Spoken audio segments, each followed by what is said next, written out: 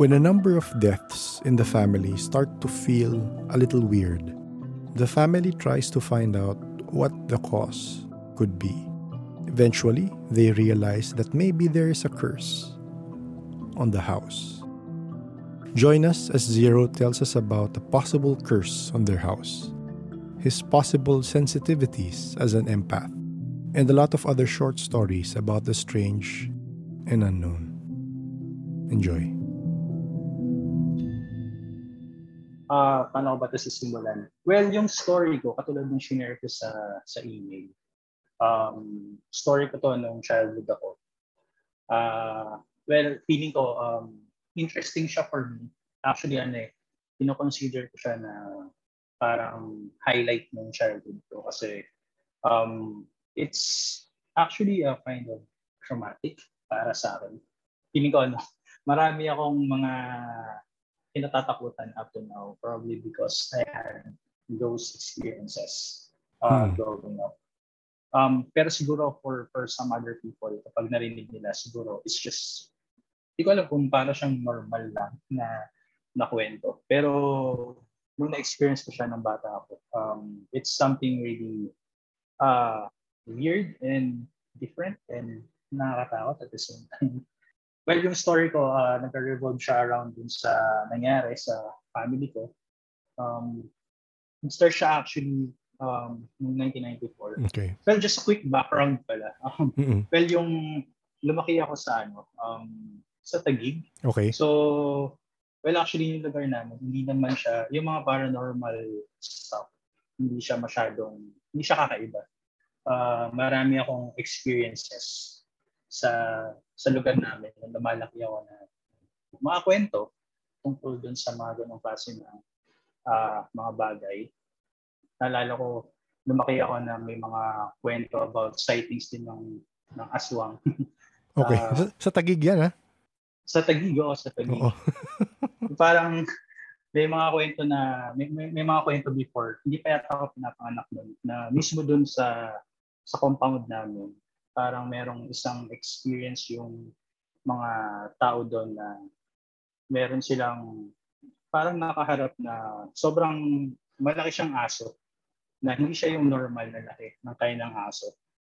Tapos tinatry nilang habulin kasi nga feeling nila aswang. Okay. yung entity na yon na dun sa lugar. Tapos meron din isang kwento about, ito mas detalyado ng konti kasi involved yung mga barangay na parang meron silang hinahabol na, yun din, na suspected na aswang. Then, nung hinahabol nila, dun kasi sa namin, sa barangay namin, yung typical na layout ng isang community. Yung church, tapat ng school, public school. Tapos meron din mga health centers, so gano'n. So yun, hindi ko sigurado kung anong oras, pero gabi, nung tinatry nilang habulin yung entity na yun, suspected nila na aswang. Okay. So nung napunta sila sa may school, yung school kasi siya, parang kitang-kita mo yung mga buildings, tapos meron lang siyang gate na malaki. So definitely hindi ka makakapasok dun sa gate kasi maliliit yung areas niya. Pero may nakita sila na person dun sa school na babae. Tapos yun, nilapitan nila. Tapos tinanong nila kung may nakita sila na something na tumatakbo dun sa area na yun. Tapos sumagot naman yung babae tinatanong nila. Tapos sabi niya, wala daw. So nagpatuloy yung mga barangay na hanapin. Pero nung paglingon nila, wala na yung person na pinagtanong nila. So, yan. Well, nakita ko lang kasi normally naririnig ko dun sa podcast yung mga ganong klase din na stories. Mga weird encounters. So, kaya nung nakikinig ako sa mga episodes nyo, parang hindi siya masyadong kakaiba for me. So, yun lang yung parang introduction. Para at least magkaroon kayo na idea kung anong klaseng lugar yung pinalakihan ko. So, siguro dun sa main na story ko, katulad ng in-email ko, yung nangyari sa family ko, para nagkaroon kasi kami may mga namamatay sa family members yearly.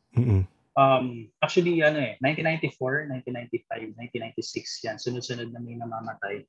Then, 1997 meron din. Pero, yung pagitan nun sa 1996, actually, months lang, not actually 1 year. So, yung unang namatay sa family namin is yung aunt ko. Okay. Yung aunt ko, nagkaroon siya ng cancer, breast cancer, to be exact. So, syempre, normal na pagkamatay, I mean, sa sakit. So, hindi naman siya something na parang kakaiba or ma-connect mo on something that is paranormal. Then, 1995, sumunod na namatay yung uncle ko. Mm-hmm. Yung cause of death naman niya is bangungot. So, kung yung familiar kayo, kung may narinig na kayo ng mga kwento na namamatay sa bangungot. So, isa siya sa yun yung kinamatay niya na hindi na lang siya nagising kinabukasan. 1995 yun. Then 1996, yun, father ko na yung namatay noong 1996. Kinamatay naman niya, inatake siya ng hypertension. So I think na-stroke siya pagdating sa hospital. Then madali lang, as in kinabukasan namatay na rin siya. Wow. Then few months after that, siguro mga March 1997, namatay yung father ko November 1996. So March 1997, yung lolo ko naman, namatay din siya. Inamatay niya, heart attack. So, biglaan din. Actually lahat ng mga yung pagkamatay nila, except yung sa tita ko, biglaan sila lahat. As in, hindi ina-expect na magkakaroon ng ganong klase ng pangyayari. So, yun namatay yung lolo ko noong 1997 ng March. 1 month lang ang nakalipas. Namatay, sinundan siya ng lola ko. So, yung lola ko, ganun din. Parang isang morning, sobrang mahina siya. Dinala siya sa hospital. Namatay na din siya pagdala sa hospital. So hindi siya yung tipong magtatagal sa hospital, parang gano'n, tapos gagamutin. Walang ganong, hindi ganon yung nangyari. So, nung nanghina lang sila, tapos namatay na sila. So, yan, yung mga pangyayari na yun, kasi kung i-imagine mo siya, parang, kasi dahil yung bahay namin, actually bahay ng grandparents ko, hindi man siya sobrang laki, pero malaki siya. So, may namamatay sa amin, doon na rin binuburol. Doon na rin yung rate sa bahay namin. So, kung iisipin mo siya, yearly, merong nakaburol sa bahay namin, sa bahay ng lolo at lola. Oo, nung time na yun. Na parang siya, doon nila napansin na parang kakaiba siya, na laging na lang merong binuburol doon sa bahay. Kaya to the point na yung lola ko na yung namatay. Normally kasi nung binuburol yung patay namin, parang nasa isang area lang yung setup niya parating pareho. Oo. Pero yung sa lola ko na, iniba nila yung setup. Matanong ko lang, sa Taguig rin to o sa ibang place na yun? Taguig din to. Taguig so Taguig. Lahat to sa Taguig lahat nangyari. Okay. Kwento ko. So nung namatay yung lola ko, actually nag-decide pa nga sila na gusto sana nila na sa funeraria or sa yun, kung saan pwede siyang iburol. Para hindi naman sa bahay. Kaya lang kasi dahil marami kaming kamag-anak, so maraming bumibisita. So parang masyadong maliit yung space. So ideal talaga dun sa bahay namin kasi compound siya, mas malaki yung bahay. Yes. So pag merong mga bisita, mas madali sila maka-accommodate. So they decided in the end na sa bahay pa rin siya iburol. Pero nag-decide kami na, nung kinuha kasi din namin na funeral parlor, isa lang.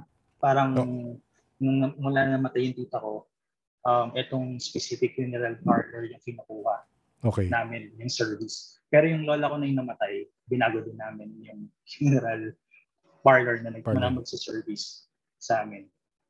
Dahil dun sa mga ganong events, so parang, yun, nagtataka na yung mga tito-tita ko, even yung mga yung relatives, kung ano yung meron, kung bakit yun merong namamatay sa amin. Tapos, yun, i-connect ko lang din. Hindi ko lang kasi kung connected dun yung dream ko. Kasi meron akong nightmares. Nung mas bata pa ako, siguro mga 4 years old. Dun sa bahay na yun? Sa bahay din natin. Actually, yung bahay ng lolo at lola ko, katabi nun yung mismong bahay namin as a family. I mean, nanay ko, tatay ko, sa mga kapatid ko. Doon Oo. kami nakatira. So parang extended house namin yung bahay ng lolo at lola ko. Parang ganun siya. Pero yung bahay ng lolo at lola ko, yun yung malaki, mas malaki na bahay. Yes. So yun yung panaginip ko, to the point na until now, na sobrang maliwanag siya sa akin. Parati ako nananaginip or hindi naman gabi-gabi pero madalas na mapanaginipan ko itong isang babae na normal lang naman yung itsura niya. Medyo chubby siya, kulot ang buhok na maikli, maputi siya. Tapos laging ang suot niya dun sa panaginip ko ay parang siya na-acquire down kung imagine niya. Okay. Oo. Yun yung suot niya pero black. Pero yung yung nasa ibabaw ng gown niya, kumbaga, ano ko ba explain yan? Ano siya purple and black. Yun yung combination mo. Yung pinakamahabang dress, yun yung black. Tapos parang may accent siya na purple or violet dun sa suot ng acquired gown. Tapos, so yun, parati ko siya napapanaginipan. Lagi ako natatakot pag napapanaginipan ko siya. Kasi dahil na rin, laging merong maraming kabaong dun sa panaginip ko. Oo. Sa kanya. Tapos yung kabaong actually ng itsura niya, hindi siya yung typical na kabaong na nakikita natin. Siya yung parang sa ibang bansa na kain ng kataol na kahoy lang siya na may cross sa gitna. Gaano kadalas mong mapanaginipan yun?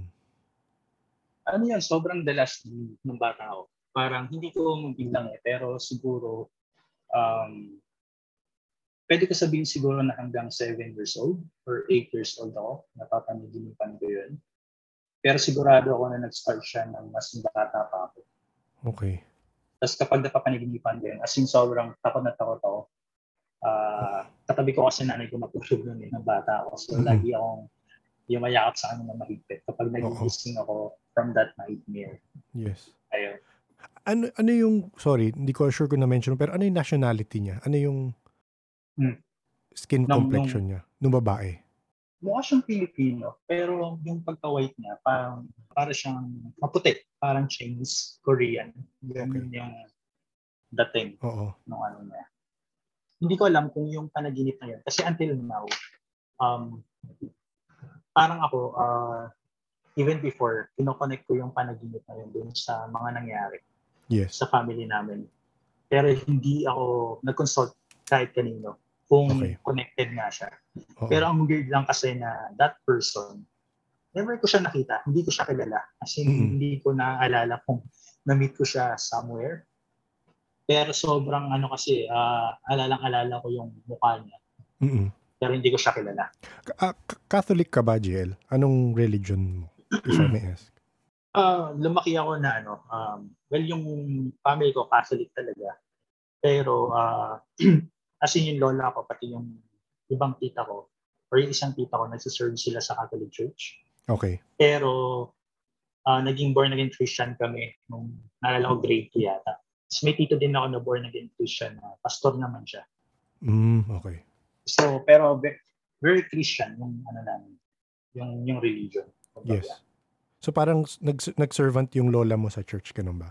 Servant siya sa church. Pati yung tita ko, servant din siya sa church. Until now, well, El Shaddai na siya, pero still Catholic din kasi yun. Yes, oo. So, very active sila sa church. Pwede mo masabi na parang sarado Katoliko sila. Yes, oo. So yun, weird siya for me in a way na paulit-ulit na napapanaginipan ko siya. The same person, same yung theme ng panaginip. So iniisip ko nga na baka para siyang, kumbaga, not really premonition, pero parang, yun nga, connected siya. May connected. Sa kung ano yung nangyari. Ang question ko actually, hindi ko alam kung ni-research mo siya or tinry mo isipin or ayaw mo isipin, is one, yung history ng house, one, pwedeng gano'n, hindi ko alam kung connected yun. Or family history, baka may family history na hindi ka alam na may reason kung bakit nagpapakita yung babae sa'yo? Or na-research mo kaya yun? Good question actually. Kasi never talaga ako nagpa-attempt Okay. magtanong. Well, in relation to that person na napapanaginipan ko, hindi ko kasi siya nakwento to anyone actually. Okay. Until kinwento ko siya sa wife ko. So sa kanya, siya yung sinabihan ko about it. Pero in relation dun sa history ng bahay, actually madaming lumabas na ganyan na kasi di ba dahil nga maraming namamatay, until yung lola ko na yung huling namatay. Yes. Yun, nag-ano na sila, naggumawa na sila, nag-isip na sila ng paraan or nagtanong na sila kung ano yung nangyayari, bakit siya nangyayari taon-taon.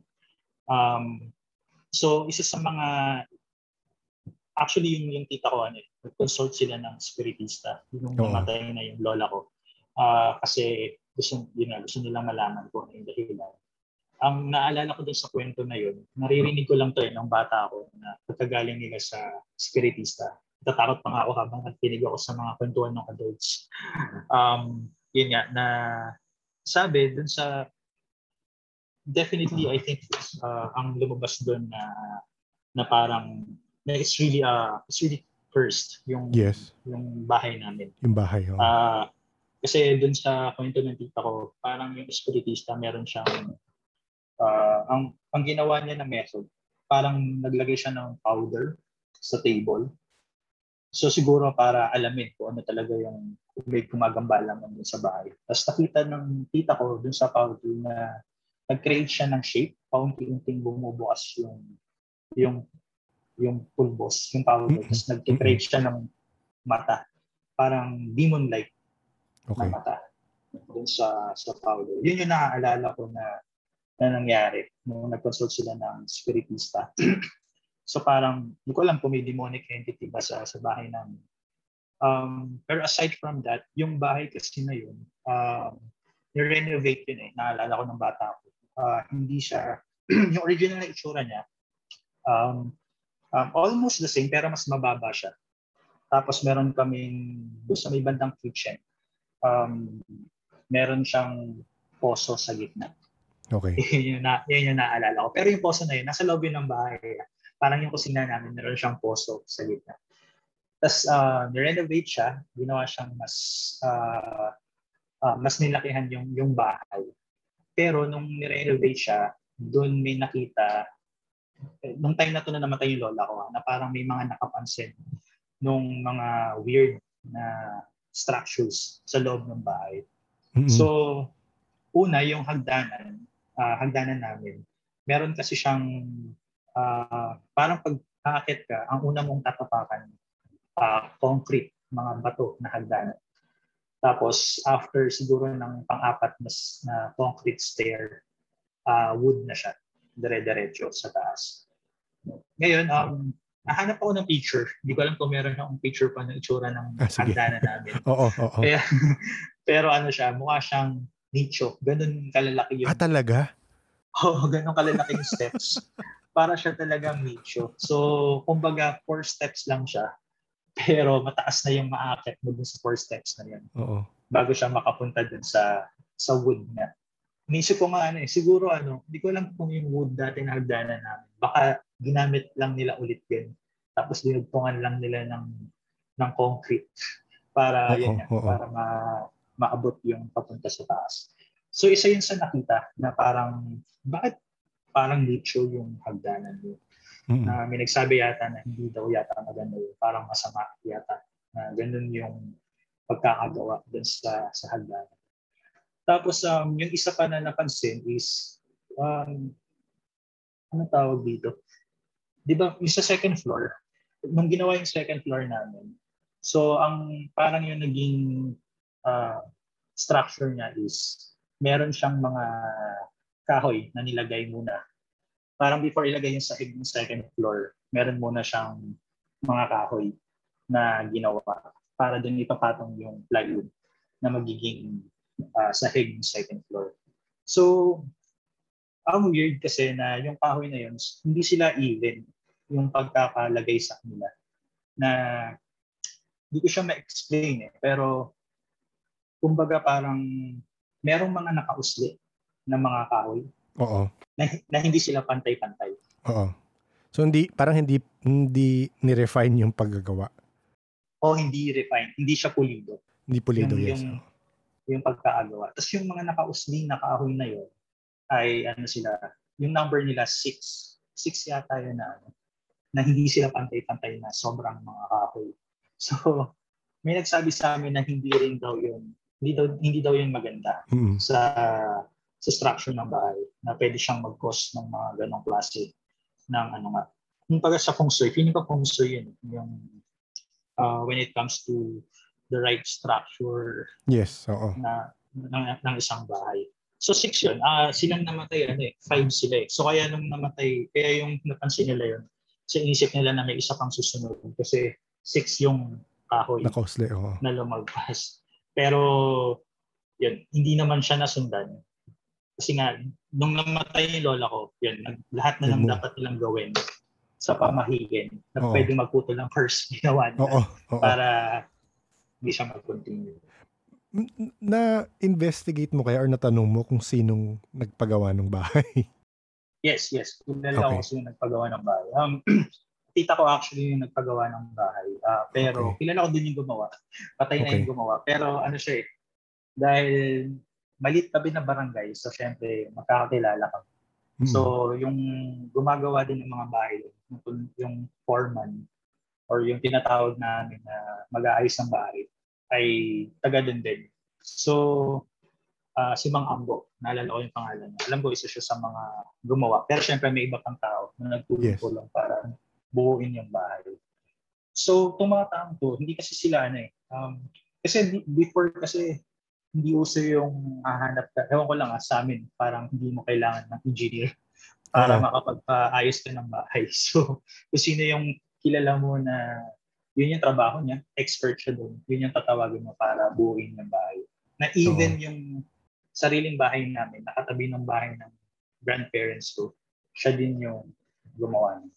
Okay. Yung mga little stuff na yun na parang meron silang nalabag doon sa ayos ng bahay, doon sa itsura ng hagdanan, nakita nila yun na possible na nag-cause nung curse dun sa bahay namin. Yes.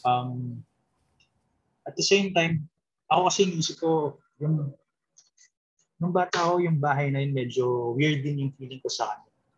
Nag-exist pa yung bahay na yun pero iba na yung itsura niya.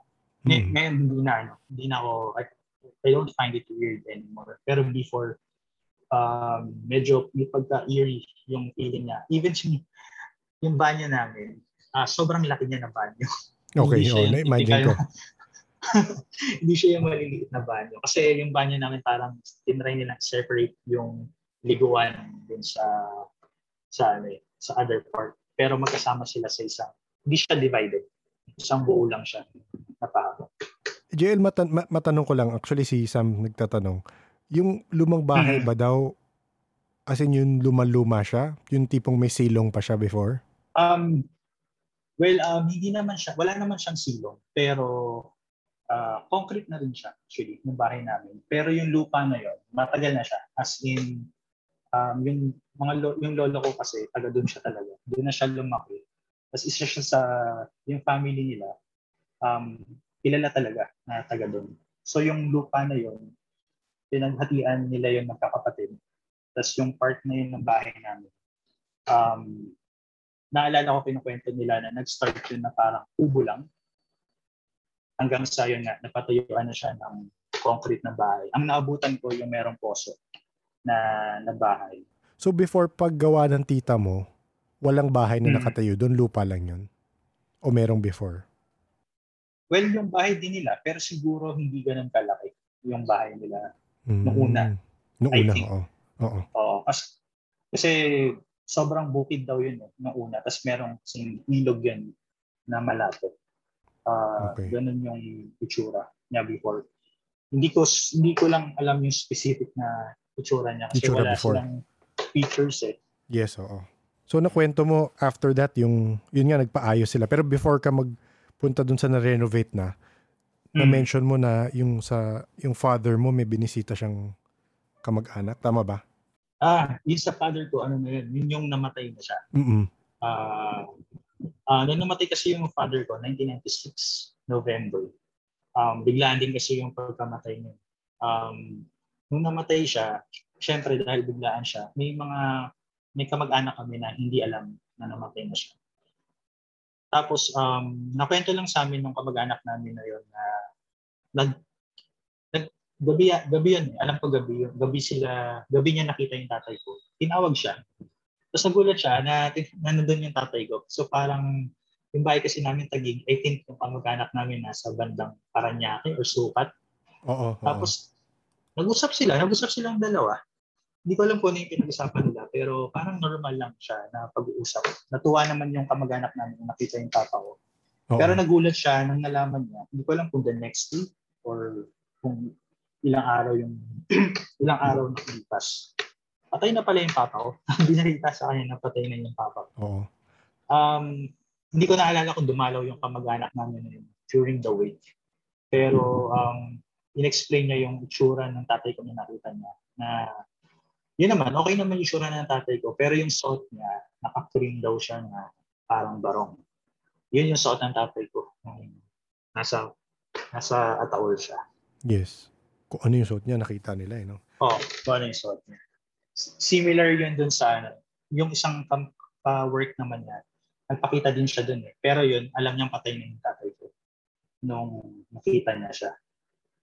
Ang kwento naman nun, yung person kasi na yun, alam niyang patay na yung tatay ko pero hindi pa siya nakakadalaw sa wake. So nung nakauwi siya galing ng work, pagbaba niya ng sasakyan niya, pagpasok ng bahay, nakita niya na merong nakaupo dun sa front seat, dun sa driver's seat. Tapos, ayun, nung nakita niya na parang may nakaupo dun sa driver's seat, binalikan niya yung kotse niya. Oo. Siguro nagtaka siya kung ano yun. Tinted yung kotse niya. So ginawa niya, talagang sinilipan niya yung mukha niya malapit dun sa window ng driver's seat. Tapos tiningnan niya mabuting kung sino. Ayun, natakot siya. Nagulat siya nandun yung tatay ko. Natatakbo siya sa loob ng bahay. Tapos hindi niya ginamit yata for few days yung kotse na yun. Nakikinig ka naman, so hindi ko na masyado kailangan explain sa'yo. Itong mga kasama natin sa call, ano yan, di ba? Sensitive yung mga yan. So, sabi ni Sam, so, again, I repeat myself, pero yung for psychics kasi, di ba, minsan, kagaya nung sa Exorcist, bigla na lang may papasok eh, di ba? Bigla may papasok minsan na images, bigla may papasok na nakikita sila. So, tinatanong, tinisip nila ano significance kasi parang merong reading, ganon. So, for you, share ko lang, may sinend si Sam. Sabi niya, ito yung, habang nag-explain ka sa bahay, ito yung nakita niya. Ganito. Okay. So, hindi niya alam kung, kaya tinanong ko yon kasi sabi niya, ba't ito pumapasok sa akin? Ito yung nakikita ko. So, hindi ko alam if parang ganyan yung itsura before.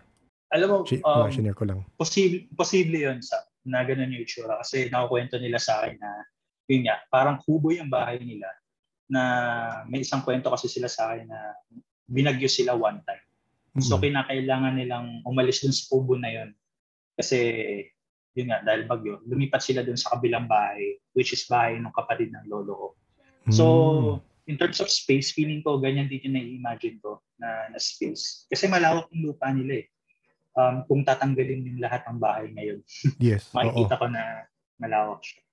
So, posible na may silong kasi may bahay din sa amin, sa compound namin na meron yung isang bahay ng kamag-anak namin. Yun, naabutan ko na may silong sila. Okay. Ayun, yun lang. So, yun lang ang reading. Yun lang nakuha lang naman nung kinukwento mo yung bahay. And going back siguro dun sa kwento ko sa tatay ko. Yun yung person na nakakita sa tatay ko sa kotse na. After niya makita tatay ko, the next day, dumalaw na siya dun sa wake. Ayun, tapos nagulat siya na nakita niya yung tatay ko sa ataol. Yun, same, yung suot niya. Yun din yung suot niya na nagpakita sa kanya dun sa kotse. Walang sinabi, no? Talaga nandun lang. Wala siyang sinabi. Kasi tumakbo na siya nung nakita niya yung tatay ko. So hindi okay. Natakot siya eh. So alam ko nga nakatulog pa yata siya sa kwarto ng kapatid niya. Sobrang natakot siya nung nakita niya yung tatay ko. Biglaan din kasi yung pagkamatay ng tatay ko. So feeling ko, iniisip ko nga baka yung tatay ko hindi siya ready at that time. Tapos meron siyang mga pinakitaan na persons, na people na siguro, well, To hindi ko say rin alam. goodbye, Kasi, siguro.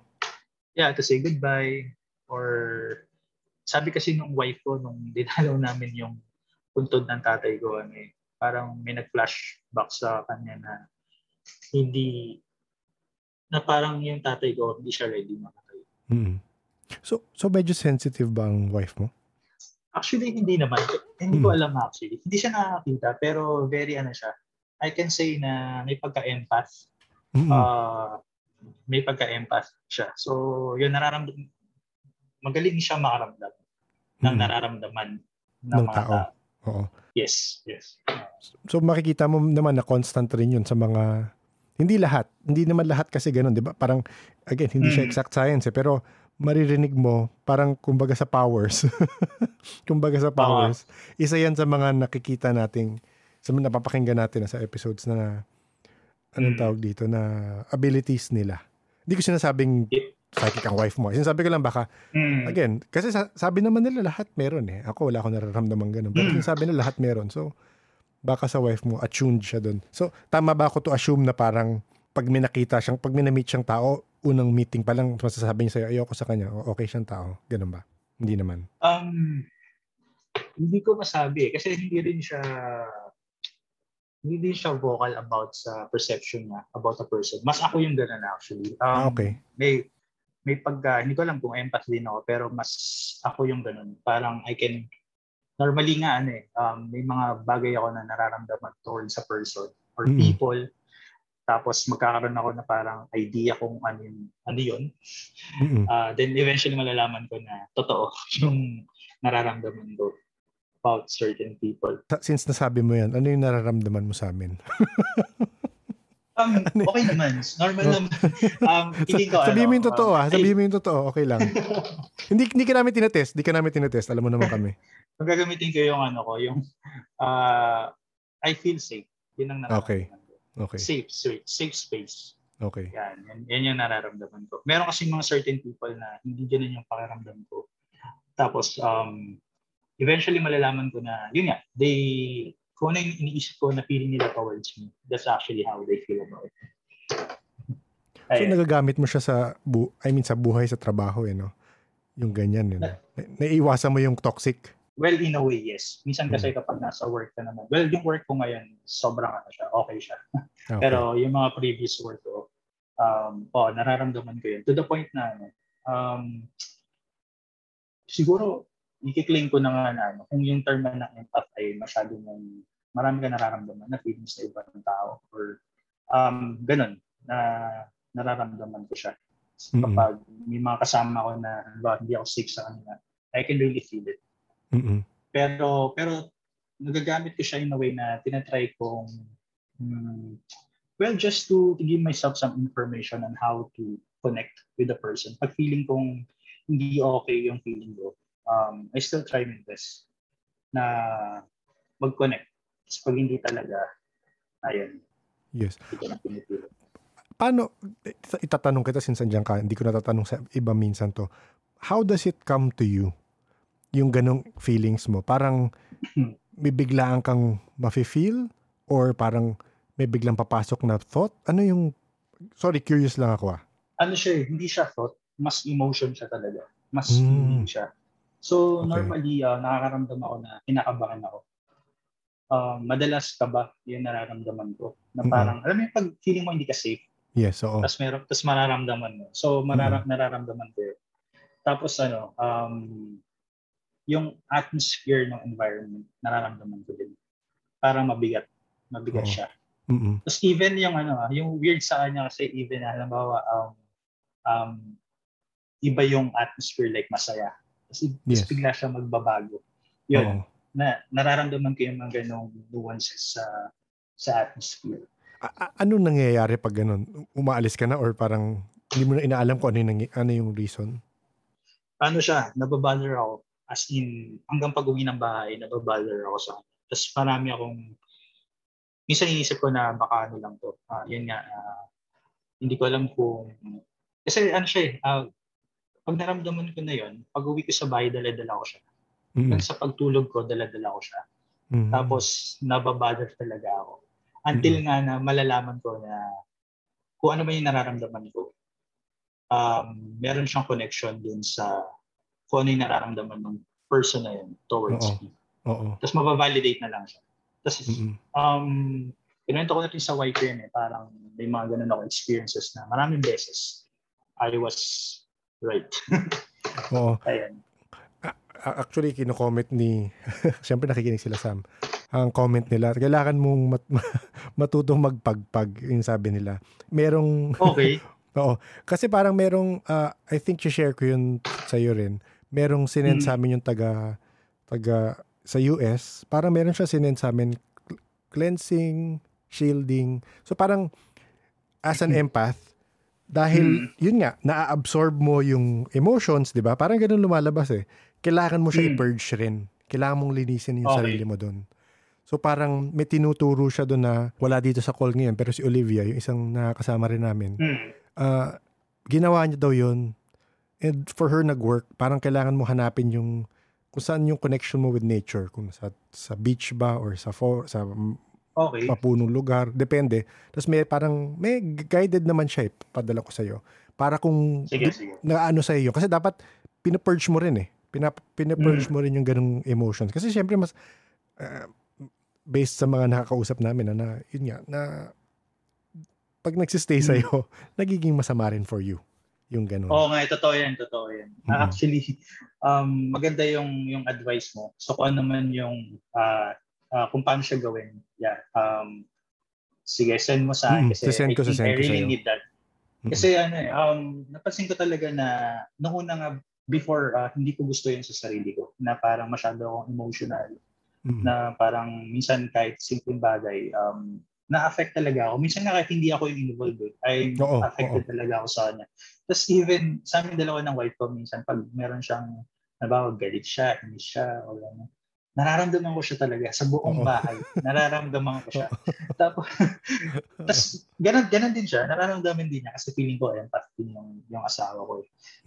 Yun nga, minsan lang talaga, hindi ko alam ang gagawin sa kanya. Na parang feeling ko, ako yung may problema or yung tao yung may problema. Pero minsan, it's just really, feeling ko energetic siya. Energy siya na masyadong sensitive, na nakukuha ko yung energy na yan. Tapos ini-embrace ko siguro yung energy. Hindi ko siya alam kung paano siya, yun nga, like i-shield yung sarili ko against. Paano mo i-shield. Yan ang iba back to you ko, Sam. Ano yung ginagawa mo for that? Kasi ikaw, nararamdaman mo rin lahat di ba? Sorry nga, wala kang mic When I experience those kind of things, like on a daily basis, hindi kasi ako personally, I ground myself, identify my personal feelings. Tapos para at least lalo na pag palabas pala ako ng bahay, I need to identify kung ano yung feelings ko right specifically then para if ever there's any alien emotion, ma-identify ko kung kanino nanggagaling. Secondly, when I say, kaya sabi ko magpagpag ka or something, it's really something, it's like what other people or other psychics says na it's just your intention. So every time that uuwi ako sa bahay, and this is going to be very helpful for JL, is that, kasi may kasama siya sa bahay, ako wala So, so what I suggest is that before you step into your house, dapat remember mo yung sinasabi nila para magbuhos ng asin, something for example, for example for a spirit or something like that. It's almost the same principle that before you come into your house, you need to make sure na yung emotion na attach sa'yo is removed or else baka kasi mamaya alam mo yun, like for example, ang nakuha mong emotion while you're out was anger. So pag halimbawa nadala mo sa bahay, paano kung halimbawa yung misis mo may nakuha ding anger somewhere else. So that's sa bahay. So that's something that you need to work on. Totoo. Yeah, nag-agree ako sa'yo, Sam. Actually, siguro, dahil, kami ng wife ko, madalas kasi, totoo yung sinasabi mo na may mga certain energies or emotion na nararamdaman namin. Even yung halimbawa, yung mga nangyayari sa mundo. Nararamdaman namin yun. So, to the point na umiiyak. kami, naiiyak kami, Mm-mm. para lang, kasi we really feel what's really happening around us. Pero minsan nga, merong mga situations na kailangan talaga na hindi mo siya dala-dala or bit. Especially kung pareho kayo na sensitive sa ganong Yes. klase Oo. ng energy. Maapektuhan talaga. Like kami, ang nangyayari sa amin minsan, well, at least siguro sa amin dalawa kasi alam namin kung paano dumistance or magbigay ng space sa isa't isa, especially if we don't feel uh, good. Yes. Hindi talaga kami nagsasalita, hindi ko na kami nag-uusap, or minsan sasabihin ko na pwede ako sa taas muna ako, ikaw sa baba, para hindi mag-clash yung energy. Oo. Pero thanks for the advice kasi importante nga na aware ka kung ano yung nararamdaman mo, aware ka din kung yung energy na yun ay sa'yo ba talaga or nakuha mo siya from somewhere. Para kung aware ka kasi, you know what to do on how to protect yourself and also on how to protect the people around you. At hindi sila maging parang victim nung kung ano mang negative energy yung nakuha mo. So baka yun nga, isi-send ko sa iyo yun, yung parang Sige. system na yun, just to purge. I mean, baka gawin yun ng wife mo, di ba? It's a good activity for married couple at least, di ba? Makita niyo yung pareho yung growth. Hindi ko alam kung willing siya to understand and develop her abilities, pero di ba? At least matanggal mo yung emotions na hindi sa'yo. Actually, yung wife ko, feeling ko mas siya sa akin. Mas advanced siya sa understanding in relation to being an empath or kasi mas kaya niyang i-protect din yung sarili niya sa mga ganong klase ng mga situations. Yun. Pero i-mention ko sa kanya to pagkatapos ng call natin. Nakikinig ba siya? Baka hindi siya mahilig sa ganito? Actually, nung una interested siya. Pero ngayon kasi meron siyang ginagawa. Nandun lang siya sa baba. So, nandito ako sa room. Okay. Pero helpful yung advice na binigay niya. Babalik tayo sa story mo dun sa bahay. So, after nga nakwento mo, after ni-renovate, biglang sabi mo, meron pa rin stories, di ba? Yes. May sightings pa rin, oo. Ito mga kwento na lang siya ng kapitbahay, yung mga nakakita. Ang nangyari kasi doon sa bahay, nung namatay yung lola ko, yun nga, tinry nila yung lahat ng mga pwede nilang gawin to cut the curse. Isa sa mga, ang naalala ko kasi, yung parang weird siya na yung lola ko, dinaan siya sa bintana ng kabaong niya nung nilibing na. Oo. Kasi that's one way of cutting the curse daw. Tapos, nung nalibing na siya, yun, kinailangan namin, parang nag-decide yung family to just rent an apartment. Okay. Na hindi na kami doon sa bahay kasi ang laki ng bahay, tapos konti na lang sila magkakapatid. Tapos even kami na nakatira doon sa separate na house, parang yung mama ko, kasi nabiyuda din siya, di ba? So, yes, oo. Sunod-sunod yun ang pangyayari na sobrang malungkot at grieving pa yung mama ko, tapos namatay yung parents niya na magkasunod ng month. Oo. So, sumama kami sa mga tito-tita ko. So, naghanap kami ng isang apartment sa Pasig, tapos lumipat kami doon. Tapos yung bahay, nung inalisan namin siya, ayun, nirenovate siya. Ginawa siyang 2 apartment, 2-door apartments. Okay. Tapos tinirahan siya ng mga tenants. Siguro for ilang years din siguro. Mga, hindi ko lang kung 5 or more than 5 years. Kasi ngayon bumalik na kami doon Nakatira na ulit doon yung mga tita ko. Pero yun, na siya. 2-door, niretain yung 2-door apartments. Ano yung nakikita? Sabi mo, pag after renovation, may stories pa rin, di ba? So, nung time na may ibang nakatira doon sa bahay, may nagkwento sa amin na one time, well, hindi doon sa renovated na bahay, pero doon sa bahay namin. Doon sa mismong bahay namin, ng family ko. Meron kasing terrace yun So, may nakita sila na lalaki na nakaputi, na nakatayo doon sa terrace. Okay. Ng gabi. So, isa yun sa sighting. Tapos yung isa naman ay doon sa renovated apartment, sa tapat nun, may nakita yung kapitbahay namin. Takot nga daw siya na nakita niya. May parang lalaki na matangkad na mabalahibo. Okay. na nakatayo doon sa tapat na yun ng apartment. Oo. So yun yung nakwento sa amin. Balikan ko yung email mo, sabi mo, yung Harry na yon is nagfo-float, di ba? Tama ba? Floating or standing? Standing yata. Yung isa yata Okay. yung multo ang floating. Kung Okay. naaalala ko ng tama. Oo. Hindi ko rin sigurado, hindi ko na maalala, pero naalala ko yung kwento na yun. Kasi yung nakakita, siya mismo yung nagkwento sa amin. So yung bahay namin, parang dahil nga sa mga nangyari, siguro kinatakutan din nila. Kasi nga, siya,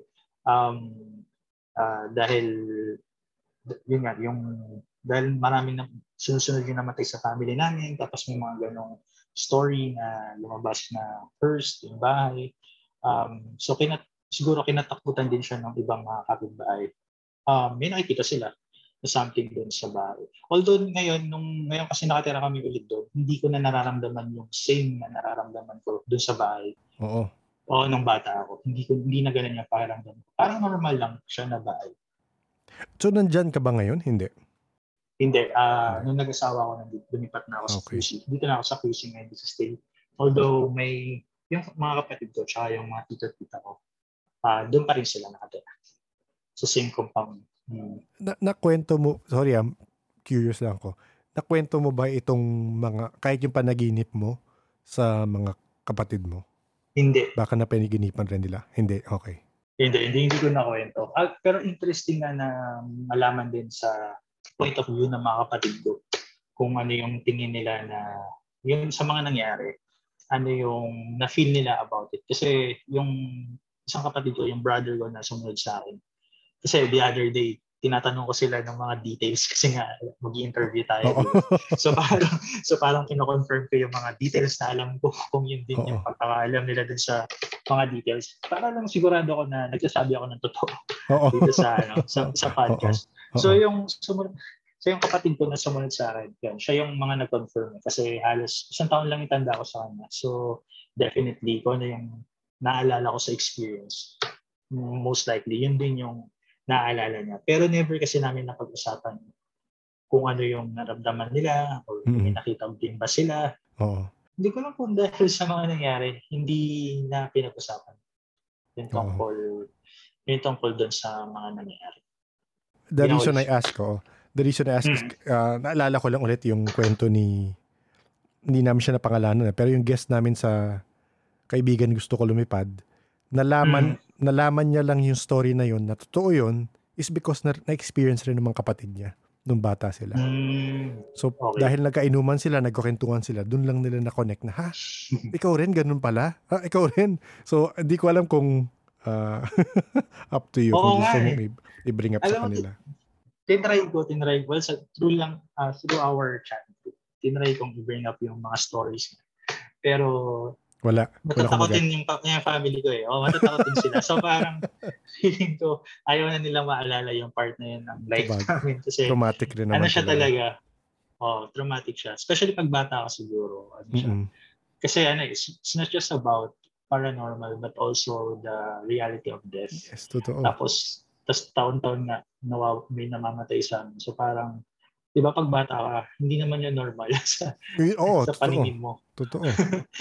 Ako, feeling ko marami akong mga woundedness or mga trauma na dala-dala because of those experiences sa family. Parang magko-contribute siya para hindi ka maging masyadong stable in terms of yung parang feeling mo yung life, you can always die anytime. Totoo. Especially ngayon mo marirealize di ba, na ang iksi ng buhay. Pero true. Totoo yan. My father died actually at the age of 32. Wow. Noong time na yun. So, 10 years old ako nung namatay siya. So, yung brother ko na sumunod sa 9. May dalawa pa akong kapatid, pero sila sobrang bata pa nila nun. Pero hindi na nila yun maalala. Pero yung isang kapatid ko pala, I'm not sure if kung sister ko yun or yung youngest namin na during the wake up by my dad, may time na naiwan siya dun sa, kasi di ba yung bahay namin, katabi lang siya ng grandparents. Yung house ng grandparents ko. So nung may wake, so syempre most of the people nandun siya sa bahay ng mga lolo at lola ko. So yung bahay namin, minsan walang tao.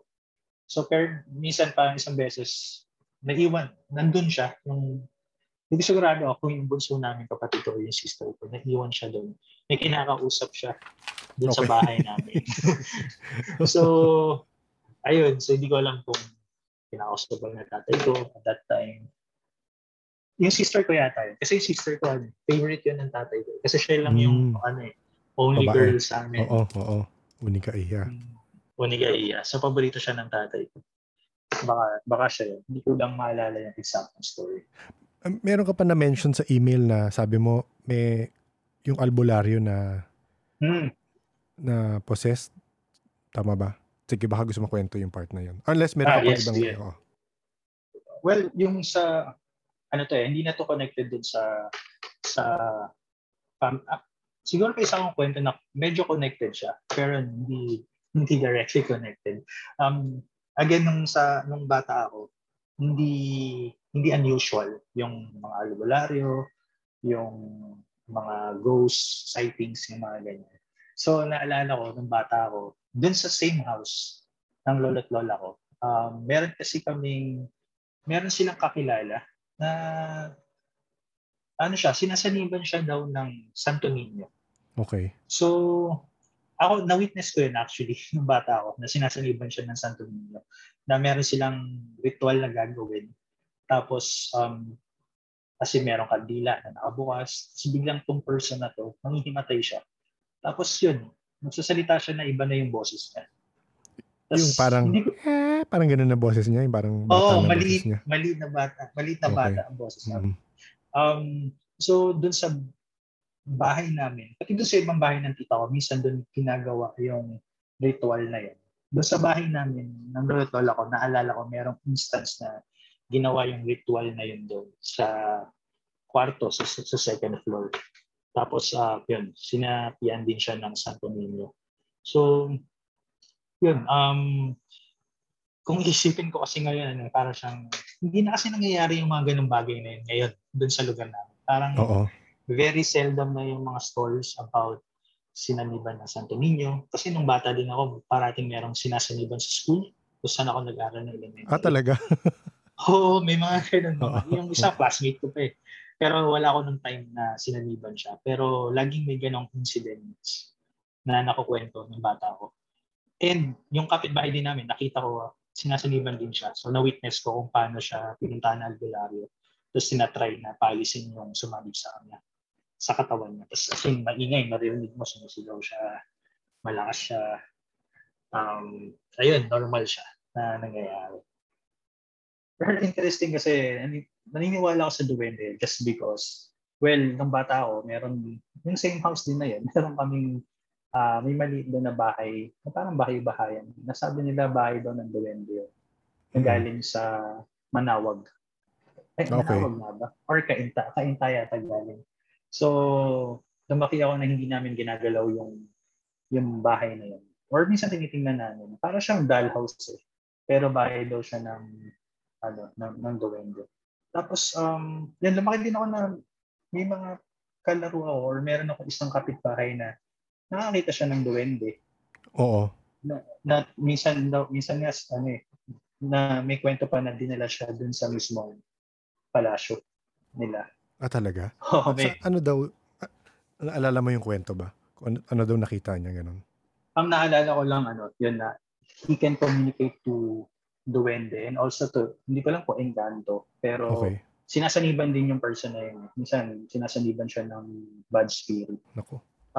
Yan, ang kwento is, may time din na nadala na siya nung kung ano man yung entity na nakakasalamu at nakikita niya dun sa palasyo nila.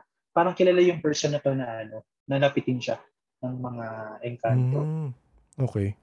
Patay na pala yung person na yun. Bata pa yun, pero he died young.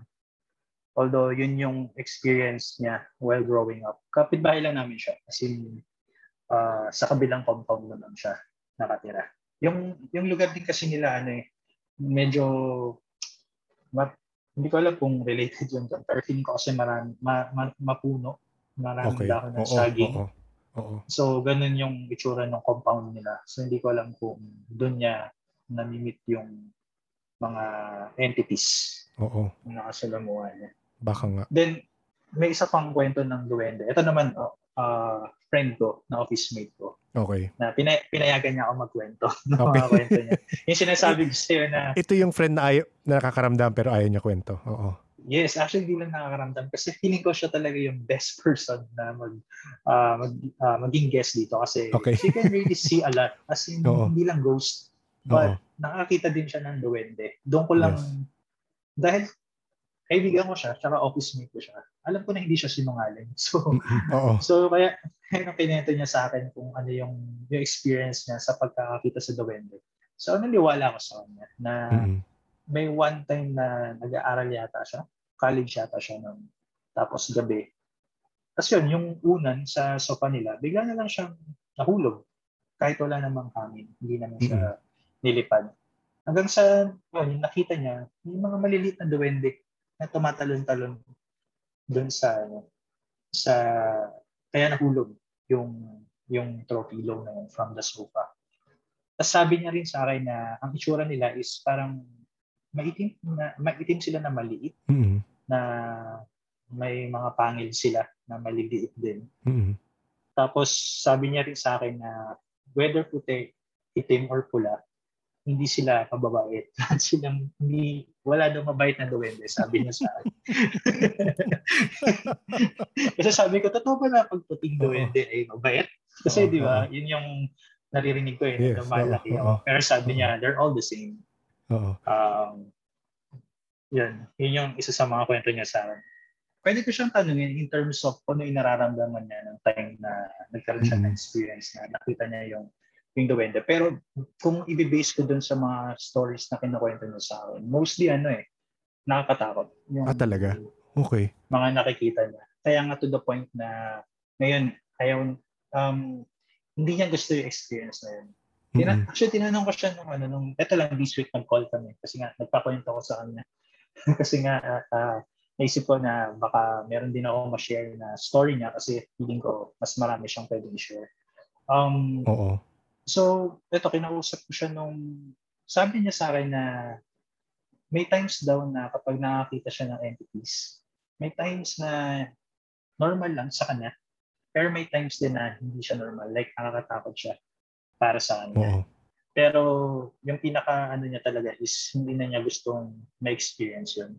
Although, I found out na she still experience it from time to time. May mga certain places na pinupuntahan siya na may nakikita pa rin siya.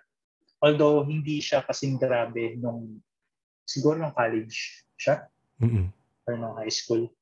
Pero marami siya talaga nakikita. Meron pa nga kaming magkasama kami sa isang travel papunta ng Tacloban. Naka-experience din siya doon sa isang hotel na tinuluyan namin. I forgot the name of the hotel.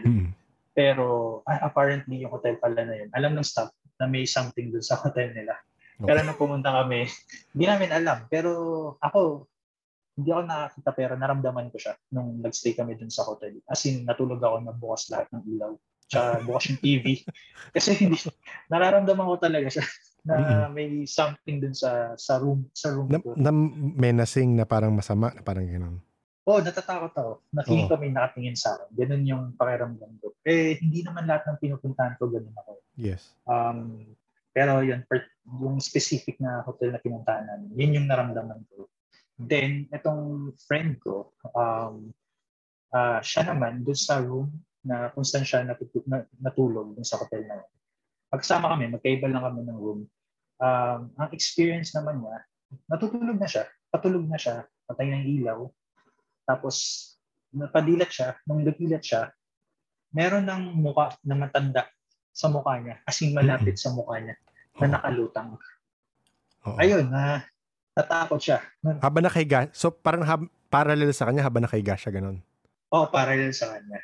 Na nakalutang siya. Hindi na niya natingnan yung katawan kasi yung mukha lang yung, doon na siya nakafocus kasi yun yung nakaharap sa kanya. Ayun, sabi siya, nagtalukbong na lang daw siya ng kumot.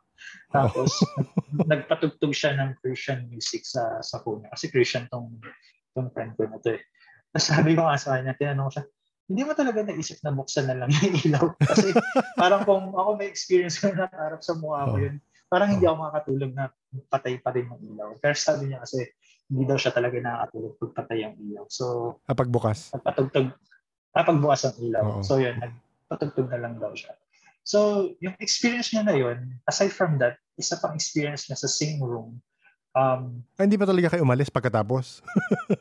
Hindi, kasi kailangan namin tapusin yung event namin. Okay. Parang 3 days yata kami doon. Okay. Hindi ko alam kung ano nauna dito sa experience niya. Pero sabi niya, nung hinahanap niya yung remote ng TV kasi manonood siya. Tapos na yung work namin nun. Hindi niya makita yung remote. Tapos as in, hinalubhog niya yung buong room niya. Maliit lang naman yun actually. Hindi niya nakita. Until, hindi ko alam kung the same night or the next day, nakita niya yung remote nasa loob ng bag niya. Okay. Hindi na, sigurado siyang hindi niya nilagay yung remote sa loob ng bag niya. Tsaka ba't nilalagay yung remote sa bag niya? Ayun. So after actually nung event na yun, nireport namin yun sa admin namin na may ganun kaming experience sa hotel kasi hindi lang ako eh. Lahat kami na nagpunta ng time na yun, may mga na-experience. Although, ako pakiramdam lang, yung isang kasama namin, siya naman, may nakita siyang parang anino dun sa may pinto, sa labas ng pinto na naglalakad. Tapos, yun nga, friend namin na nakakakita siya, na-experience niya yung matanda na nakita niya, tsaka yung nawawalang remote. Actually, after nun kasi, kahit ni-report namin, ginamit ulit namin yung hotel na yun for other events. Pero, yung wife ko din, kasi kasama ko siya, doon kami nagkakalala sa work na yun. Doon, nag-stay din sila dun sa hotel na yun. Pero, alam na nila yung story. Talaga? So, kaya, nagsama-sama sila sa room. Pero even yung staff, sabi nila, mayroong specific rooms na talagang merong nagpaparamdam, may nagpapakita. Tapos yung room ng friend namin na nakakakita, isa yung sa room na na-mention. na meron nang nag-report sa kanila na merong naramdaman or nakita. At least identified na na matandang lalaki, 'di ba? Kasi yung sa kanya babae actually. Babae ba? Sorry. Babae, matandang babae. Diyos ko. Yeah, so yun, isa yun sa mga na-experience na. Alam, sa totoo lang marami siyang nakwento sa akin na mga iba't ibang experience. Yung iba mismong kasama namin siya ng experience niya. Like, one time sa isang office din namin, bigla na lang siyang nagmamadali umuwi. Oo. Tapos niyayaya na niya yung isang office mate. Meron kasi siyang super close. Niyayaya na niya umuwi. Tapos nagtatawa kami bakit gusto niya umuwi. Oo. Tapos yun, kinabukasan pinento niya, may nakita siya na doon sa, maliit lang kasi yun na office. Tapos parang may part doon na sa papuntang CR, meron doon part na doon yung Xerox photocopier. Yes. Doon nakalagay. So apparently may nakita siya na lalaki na nakatayo doon sa malapit sa photocopier yata. I-confirm ko kung tama yung details ko pero definitely may nakita siya doon. Tapos kaya siya nagmamadaling umuwi. Tapos sigurado siya na hindi totoong tao yun. O namulto yun. Kasi minsan ang nakikita niya is narinig ko kasi sa podcast na parang iba-iba yung experiences ng mga guests. Like may nakakita na shadow lang. May isa na walang face yung nakikita niya. Yung iba transparent. Etong friend ko na office mate ay lahat yata ng kinds nakikita niya. Like nakikita niya na buo na parang tao talaga. Minsan nakikita niya na transparent lang. Minsan naman, nawawala-wala siya. Yung parang susupat, biglang merong lalabas. Ganon. Yung mga experiences. Actually, yung ang understanding ko rin dun is still evolving. Based on the people we're talking to. I-refer ko ulit sa episode ni Raymond Isaac. Sabi niya, may nagsabi na rin naman iba nito. Pero, ang spirits, to show themselves to you, they will have to use energy. So may energy silang i-expend or i-use para magpakita. So, ang theory ko ngayon, revision ng theory ko, is depende kung anong gusto nila pakita. Okay. So kung ano yung itsura nila na makikita mo, especially kung sensitive ka, is because yun yung kanilang gustong pakita. So, doon nagkakagulo kung parang hindi mo na ma-classify ngayon, shadow creature ba to? Anong klase? Oo nga Ang hirap na eh. So, ang magandang pinoint si Samang nag-point out nito sa isang episode, sinabi niya, malalaman mo kung human spirit or elemental siya based on emotion. Kung may nararamdaman kang emotion, anger, fear, kung ano pa man, love or whatever, kung may nararamdaman kang emotion, human spirit yan. Kung wala kang nararamdamang emotion, elemental yan. Parang ganun. Magandang parameters yan. Oo. Tapos si Sir Zernan, sabi niya naman, siya naman, ganun rin, parang binibase niya yung pagbasa sa entity based on, I forgot his term, pero based on energy, nakalimutan ko term niya eh. Kagaya nun, kasi parang makakita siyang 3 elemental sa ibang bansa. Hindi siya mukhang kapre. Okay. Iba yung pinapakita sa kanyang itsura. Matangkad na, singtangkad ng puno na iba. Pero yung amoy leaves, amoy basang grass or amoy bark ng tree. Ganon. So parang binibase niya yung pag-identify sa entity based on that. And of course, yung kung ano nararamdaman niya. Hindi lang yung porket nakita mong ganito, ano na yan, human spirit yan. Kasi minsan, yun nga nakakatakot doon, ang elemental, sometimes they appear human. As human. Kala mo, kunyari, may nakikita na, may kwento before sa amin, nakalimutan ko bata yung itsura. Pero, hindi siya, hindi siya tao. Hindi siya human spirit. Naisip ko lang na interesting kasi etong friend ko na nakakita, sa kanya kasi, ang take niya doon is, lahat sila ay evil spirits. Like, they're not even, like hindi siya naniniwala na kapag may taong namatay, yung soul niya nagpapakita or nagiging ghost siya. Parang sa kanya is lahat ng nakikita niya na ghost and other entities, lahat sila ay from the devil or evil sila. Hindi sila, so feeling ko hindi siya naniniwala na merong good entities dun sa mga nakikita niya.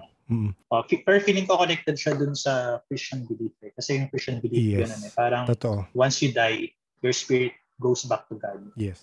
So lahat ng mga nandito ay hindi yun. Hindi sila. Ikukwento ko sa'yo, multi-connected kwento siya. So, yung isa naming nakakasama, si JJ, siya yung sa Malevolent Spirits and siya rin yung sa Bloody Bank. Okay. Hindi sumasama ngayon yung kasi tulog siguro. Anyway, busy sa trabaho. Christian siya. Pero, yun nga, nag-aaral siya mag-psychology. So, sabi niya, gusto niya rin marinig yung iba. Pero, kinukwento niya sa amin, sa Christians, yun nga, yun ang belief na pag-spirit, demonic na yan. Parang same as your friend na ganun kagad, evil na yan kagad. So, parang ganun. So again, of course, we respect all faiths, diba? Iba-iba naman ang belief dyan. Tapos, may nakausap naman kaming medium from US. Ang sabi niya sa akin, alam mo ba na walang hell? Sabi niya sa akin. Sabi ko, ha? Sabi niya, walang hell. Parang yung sinasabi na purgatory and whatever, earthbound spirits yan. Yan yung mga hindi pa sila maka-move on. Hindi pa sila maka-move on sa earthly desires or earthly attachments nila. And then yung nagro-roam ng earth. Kaya maiisip mo, okay, kind of makes sense, di ba? Na parang stuck ka dito, para kang nasa hell rin naman, di ba? Again, kwento niya yon. So ako parang, hindi ko pa alam ano yung emotions ko doon o ano yung papaniwalaan ko doon. And then, yun nga, meron mga pumunta naman sa medyo aliens na parang, kasi parang, technically they're also in that spirit realm eh. Yun ang kanila, dun sila nag-ooperate or dun sila nakikita. And yung light is for them, yun, in-acknowledge nila yung light na sabi in other may religions, kasi sa religions, si God or ang heaven, yun yung definition ng light. Pero yun yung source. Kumbaga. So, yun. Totoo. So, iba-iba talaga. Oo. Mayroon siya talagang, I think it's really, may mga kanya-kanya tayong biases when it comes to those kind of beliefs. Kasi depende rin siya sa, yun nga, sa religion. Diba? Pwede rin sa upbringing at yung personal experience natin. Parang, so, yun, iba-iba talaga siya. Pero, wala naman talaga nakakaalam kung ano yung tamang sagot Totoo. tungkol dyan. So you Totoo. will just base it from yung nararamdaman mo towards it, yung experience mo about it. Yeah, so yeah, hindi rin natin ma-judge or we cannot di say. talaga. Kasi yun yung nararamdaman niya, wala ka namang magagawa, di ba? Kung yun talaga experience niya rin. Yeah, yes. I agree. Isang interesting din pala na, gusto ko lang balikan yung tungkol dun sa iba't ibang, yung nabanggit mo na yung mga ghost or spirits na nagpapakita. Depende dun sa kung ano yung gusto nilang ipakita. Kasi naalala ko yung isang episode nyo na yung sa Baguio na tumira siya sa isang apartment for free. Tapos may nakita siyang shadow light na parang naka-crouch. Oo. Crouch, yes. Tapos sabi niya, ang description niya kasi doon ay shadow. Yung nakita niya. Yes. Tapos itong friend ko na nakakita, tinanong ko din siya kasi may nakita din siya na shadow na ganun din. Kasi ano ba yung ibig sabihin na pag sinabi mong shadow light? Kasi ang iniisip ko is yung parang yung shadow natin na hindi siya parang ano lang siya, may itim ka lang nakikita na parang may shadow ng something. Pero sabi nung itong friend ko na to, ang shadow like na sinasabi niya is mukha siya talagang tao, parang three-dimensional siya. Itim lang nga siya. So parang wala siyang purely black, ganun. Purely black, ganun siya. So parang tao pa rin siya, pero black lang siya. Yun yung naging interesting lang siya sa akin kasi feeling ko wala lang, parang mas natakot ako dun sa kwento ng isang guest nyo tungkol dun sa experience niya dun sa kung 3D man yung pagkakakita niya dun sa person na naka-crouch na yun at yung kapatid niya na tumingin ba sa kanya. Yeah, lumalakad papunta sa kanya. Lumalakad papunta sa kanya. So I just found it mas nakakatakot because of that information. Oo. Actually, ako personally, hindi ko rin naman I try to classify, I try to understand lang naman kung ano ba yung shadow. Kasi yung theory ko before is parang kung mas hindi pa gifted ang sight mo, mas shadow nakikita mo pero parang hindi yun ang lumalabas. Oo nga. And meron akong recently na-discover na girl from sa US na tinrademark niya yung shadow creatures, shadow people, parang ganun. Kasi nakikita nga daw niya. So parang marami, so parang for them, pag basta shadow people, kinlassify na nila into one classification, shadow people yan. So, pati ako, kini-question ko yung theories ko na, so, meron nga ba talagang separate pa yan?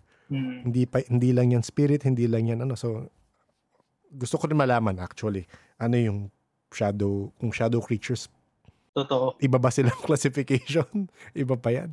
Tayo, iniisip na natin, multo, kapre, ganyan, ibang level na naman. So, ang dami talagang, ang daming na-discover na parang entities in that realm, in that spirit realm na parang hindi. Totoo.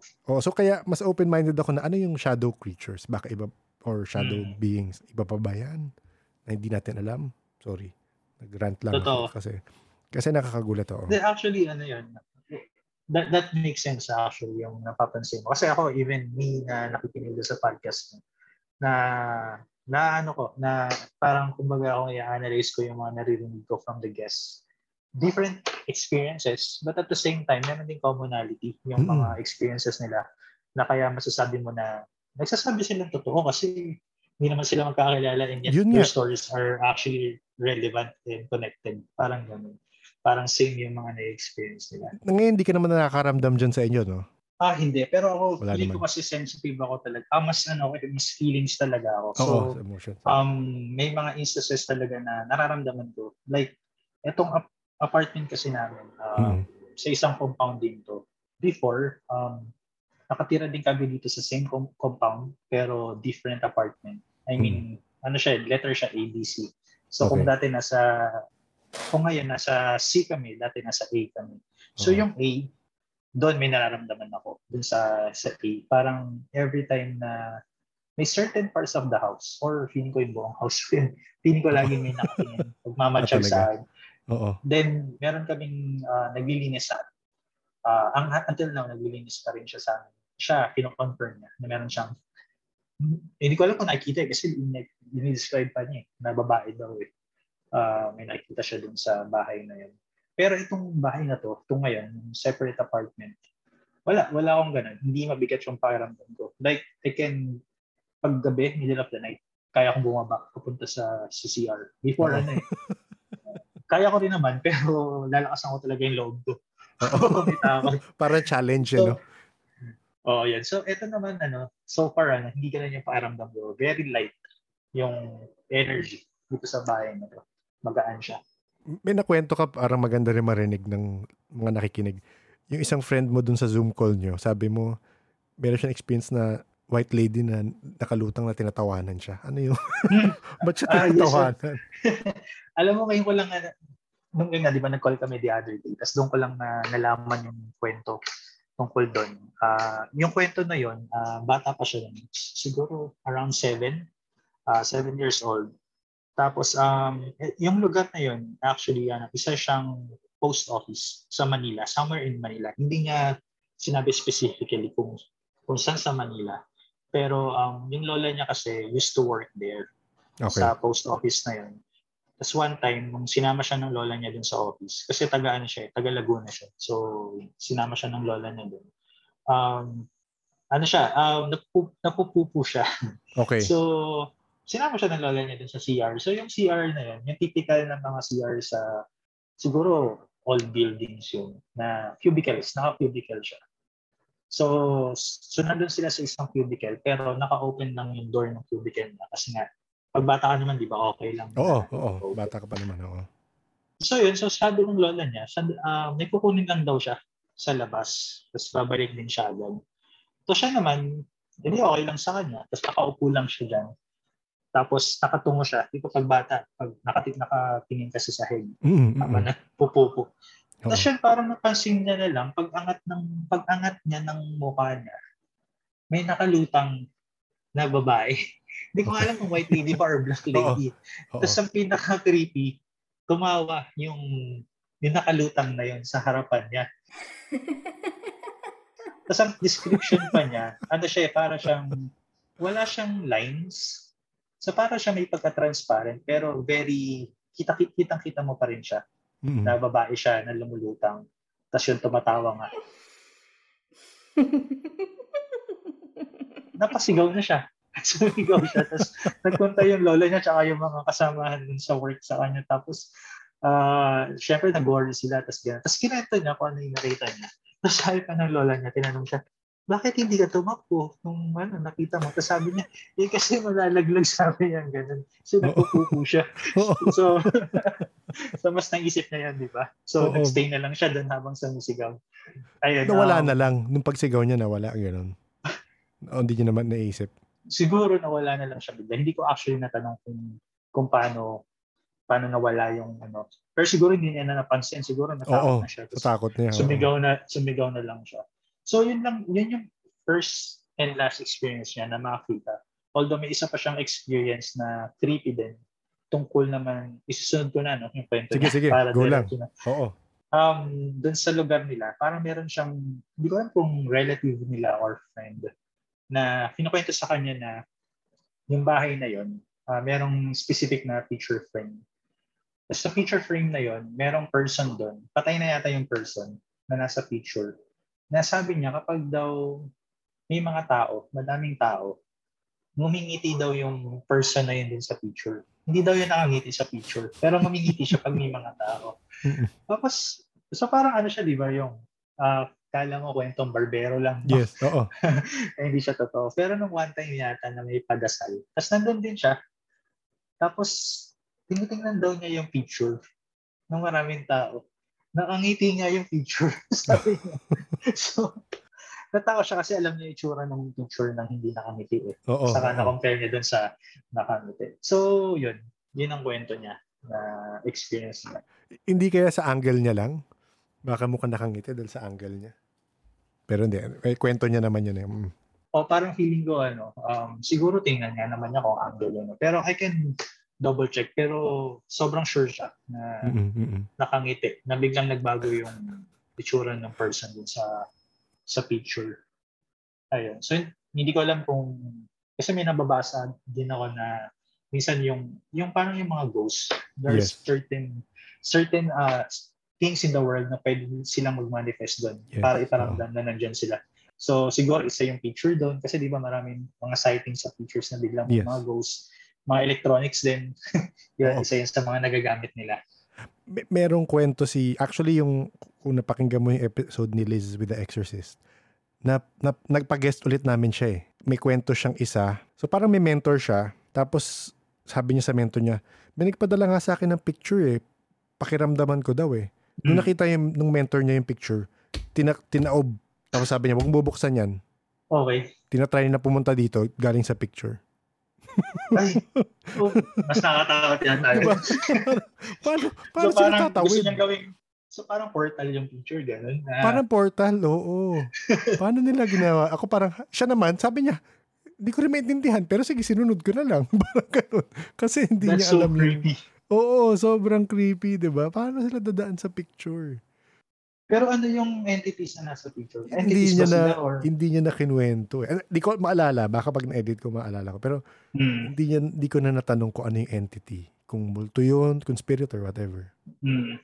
Pero sobrang ano nun, kasi marami rin ako naririnig about, yun nga, na merong iba't ibang portals sa iba't ibang parte ng Pilipinas, sabihin natin. Tapos, may nakwento nga sa akin na sa Iloilo, for example, it's like window daw talaga yun, or door siya, papunta sa other world. Kasi malakas daw yung energetic, yung energy na ng mga entities sa lugar na yun.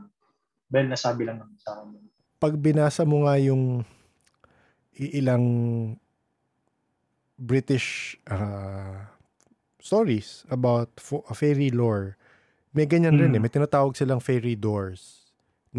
Fairy doors. Sa kanila nga, nakalimutan ko yung actual term, sinearch ko na isang araw. Sa kanila, para siyang Stonehenge. Na bato siya.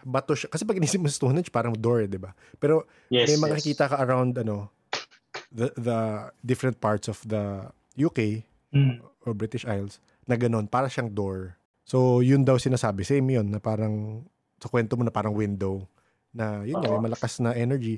Yun ang gusto ko malaman actually, mga parang ley lines, ganon, di ba? Kung ano yung significance nila. Kasi meron rin daw sa atin na ley lines based on some psychics na pakinggan ko or na guest namin. So yun, magandang malaman rin. Totoo, sobrang interesting kasi nga maraming evidences that na nagsasabi na meron ng mga ganong klase. May mga portals na. Parang sa isang episode nila, naalala ko may nagkwento na yung sa CR naman sa banyo na meron siya nakikita na pumasok na white lady yata doon sa banyo. Tapos patay yung ilaw pero mukhang bukas yung ilaw. Parang pula ba yung ilaw or hindi ko lang kung naaalala mo yung episode. Hindi ko na maalala yan. Hindi ko maalala. Kakarinig ko lang the other day. Okay. Tapos sabi niya baka parang portal yun.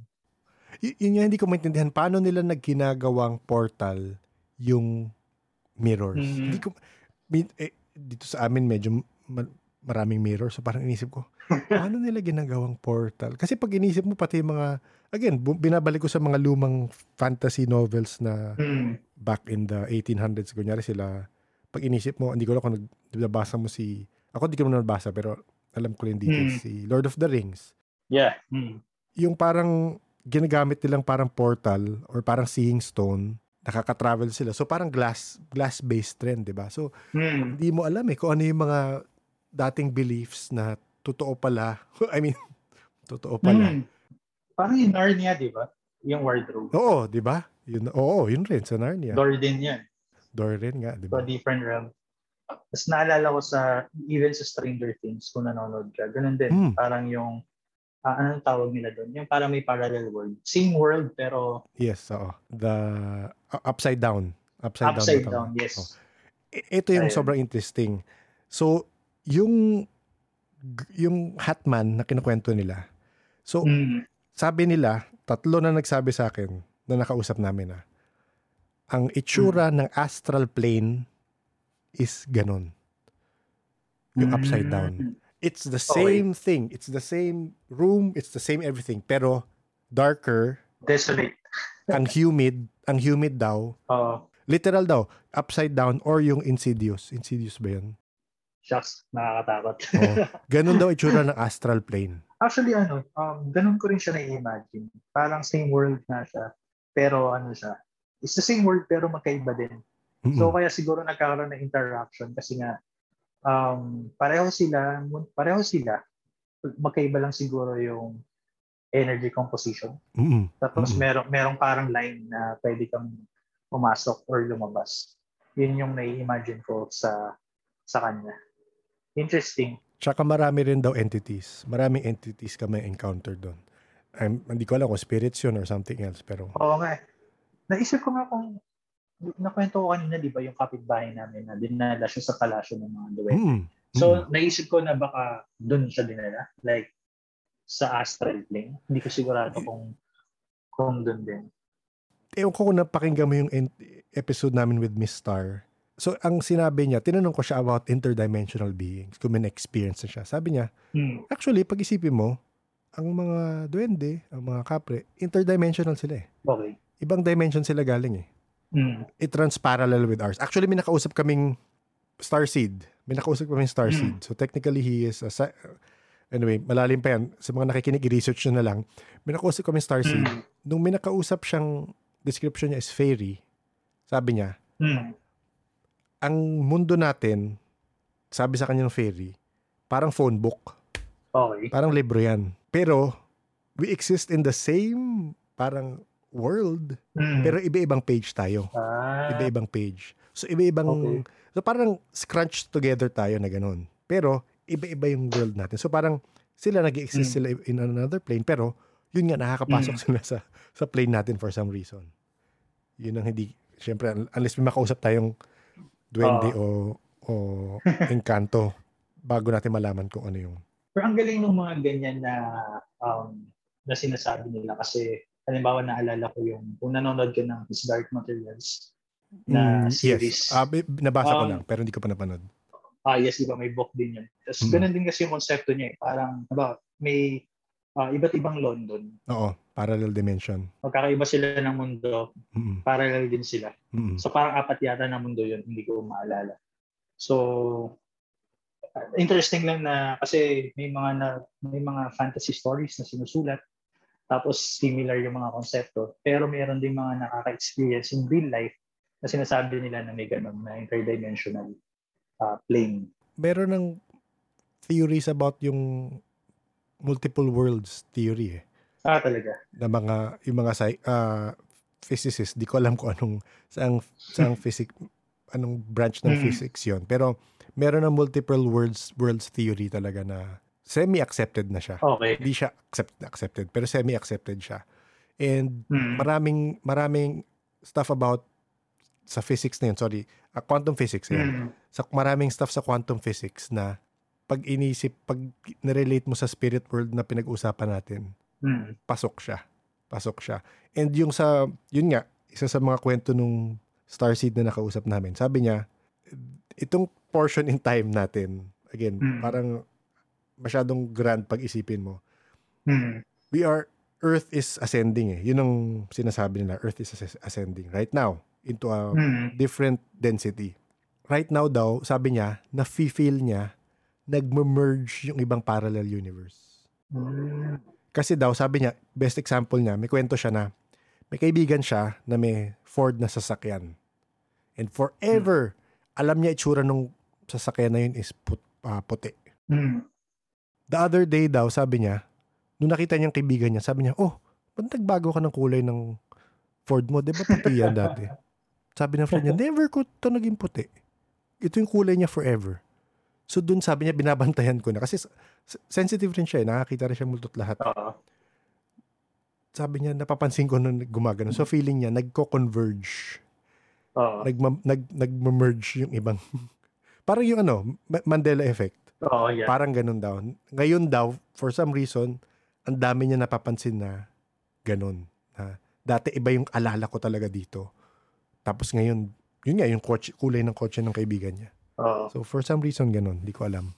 Alam mo kung sasakyan ko yung kwento na yan. I mean, meron akong similar experience na weird din siya sa akin. Kasi, kami ng wife ko kasi, tumira kami sa Sydney, Australia for, okay. mga 10 months. Okay. Tapos naka-shared house kami doon. So, yung sa house namin, dahil 3 kaming couples na nakatira doon.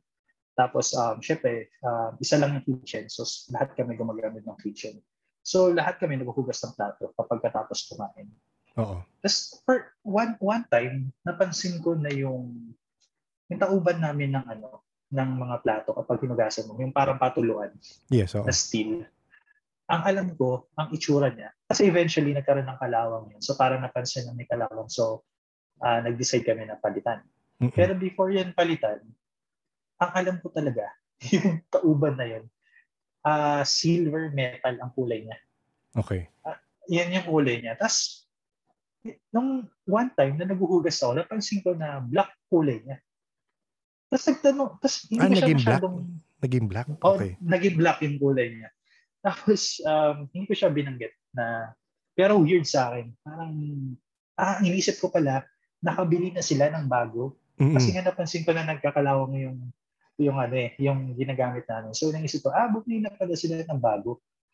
Tapos, one time, siguro kaming lahat yata na couples, nandun sa kusina. Kasi, malaki yung kitchen. So, minsan sabay-sabay kami nagpe-prepare ng iluluto namin. Napansin ng isang housemate namin na Australian na sabi niya, bakit black yung namin? Yung tauban namin. Napansin niya rin, oo. Napansin niya. Sabi niya, di ba, well, in English yun, di ba color to? Metal to? Sabi niya gano'n. Yung parang silver metal ang kulay niya. Tapos, nakakatawa na yung the rest of the housemates, even my wife, told us, no, it's always black. Sabi niya gano'n, hindi yan nagbago. Tapos parang kaming dalawa lang kami na nagsasabi na, hindi, yan, silver metal yan. Tapos ako, napansin ko na, oo, alam ko silver metal nga, nakala ko bago na yan, kaya color black. So apparently, it's the same na kinakalawang na tauban, hindi ba nakakabili ng bago? Ayun, so, wala lang, naisip ko lang na yung nangyari, yung experience namin na yun, na kasi okay lang sana kung ako lang yung nakapansin. So baka nga hindi talaga silver metal ang kulay. Baka black talaga all this time. Pero dalawa kami na nagsasabi na talagang sobrang sigurado kami na silver metal yung kulay. Pero ngayon black na. Ayun. So similar siguro dun sa kwento mo about dun sa sasakyan. Merong ganun no? So parang baka nga slowly, kailan yun? Mga ilang years ago yun? Matagal na? 2019 lang yun. Baka nga slowly ang worlds. Unti-unting nagmo-merge yung mga pero kung isipin mo naman yung theory dun sa parallel universe is pag hindi ko alam, hindi ko siya binabasa pa sa totoo lang, pero ang pagkaintindi ko, pag may mag-make ka ng parang certain decision, nagba-branch off na yung universe, di ba? Nagba-branch off every time mag-make ka ng decision. So, ganun karami yung parallel at the same time na tumatakbo. So, di mo alam. Totoo yan. Actually, siya, interesting siyang isipin. Lalo na kung yung quantum physics kasi talagang siya it's the branch of science na pwede talaga siyang, yung mga iniisip natin about parallel universe and even time travel, it can be made possible by quantum physics. It's just that, hindi pa nga, it's still on research, parang ganun. Nandun kami sila sa stage na nire-research siya. But it's possible. So, ako din, open ako dyan. I'm not, hindi ako sarado sa, hindi ako close-minded when it comes to those kind of things. Open-minded ka ba? Ako, yes, open-minded ako. Pero yung pagdating sa mga extraterrestrial, siguro kumbaga sa scale, sila yung pinaka nasa dulo. Na parang kung maniniwala ako, sila yung pinaka-least na paniniwalaan ko. Although, I'm not also saying na hindi ako naniniwala sa kanila. It's just more of malayo sila doon sa experiences ko at sa mga naririnig ko na kwento na first-hand experience na mga kilala ko. At even mga nababasa ko. Pero yeah, those are interesting stories actually. Meron akong friend na hindi siya takot sa multo pero takot siya sa mga aliens. So, naisip ko, kung totoo sila, well, yan, tama naman yung natatawa. Totoo talaga sila. Naisip ko lang bigla. Maganda yung pinapoint out ng iba na parang sabi nila, hindi ko sinasabing ikaw yun, or yung mga hindi naniniwala. I mean, naniniwala ka naman, pero sa far end. So, totoo lang ako, nung una ko narinig yun, I mean, interested ako dati pa, pero hindi ko, kala ko parang, may na-experience ka ba? Parang ganun lang ako. Yes, Tapos nung the deeper we went nga, parang, napapaisip ka talaga. Pero, sabi nila, na parang, ang self-centered natin isipin na tayo lang yung nilalang sa buong universe. Well, yeah. Paano mangyayari yun na tayo lang? Imposible. Ang lawak-lawak ng mundo. Imposibleng may ibang ano. Pero yun nga, you have to keep an open mind. May kinausap kami skeptic actually.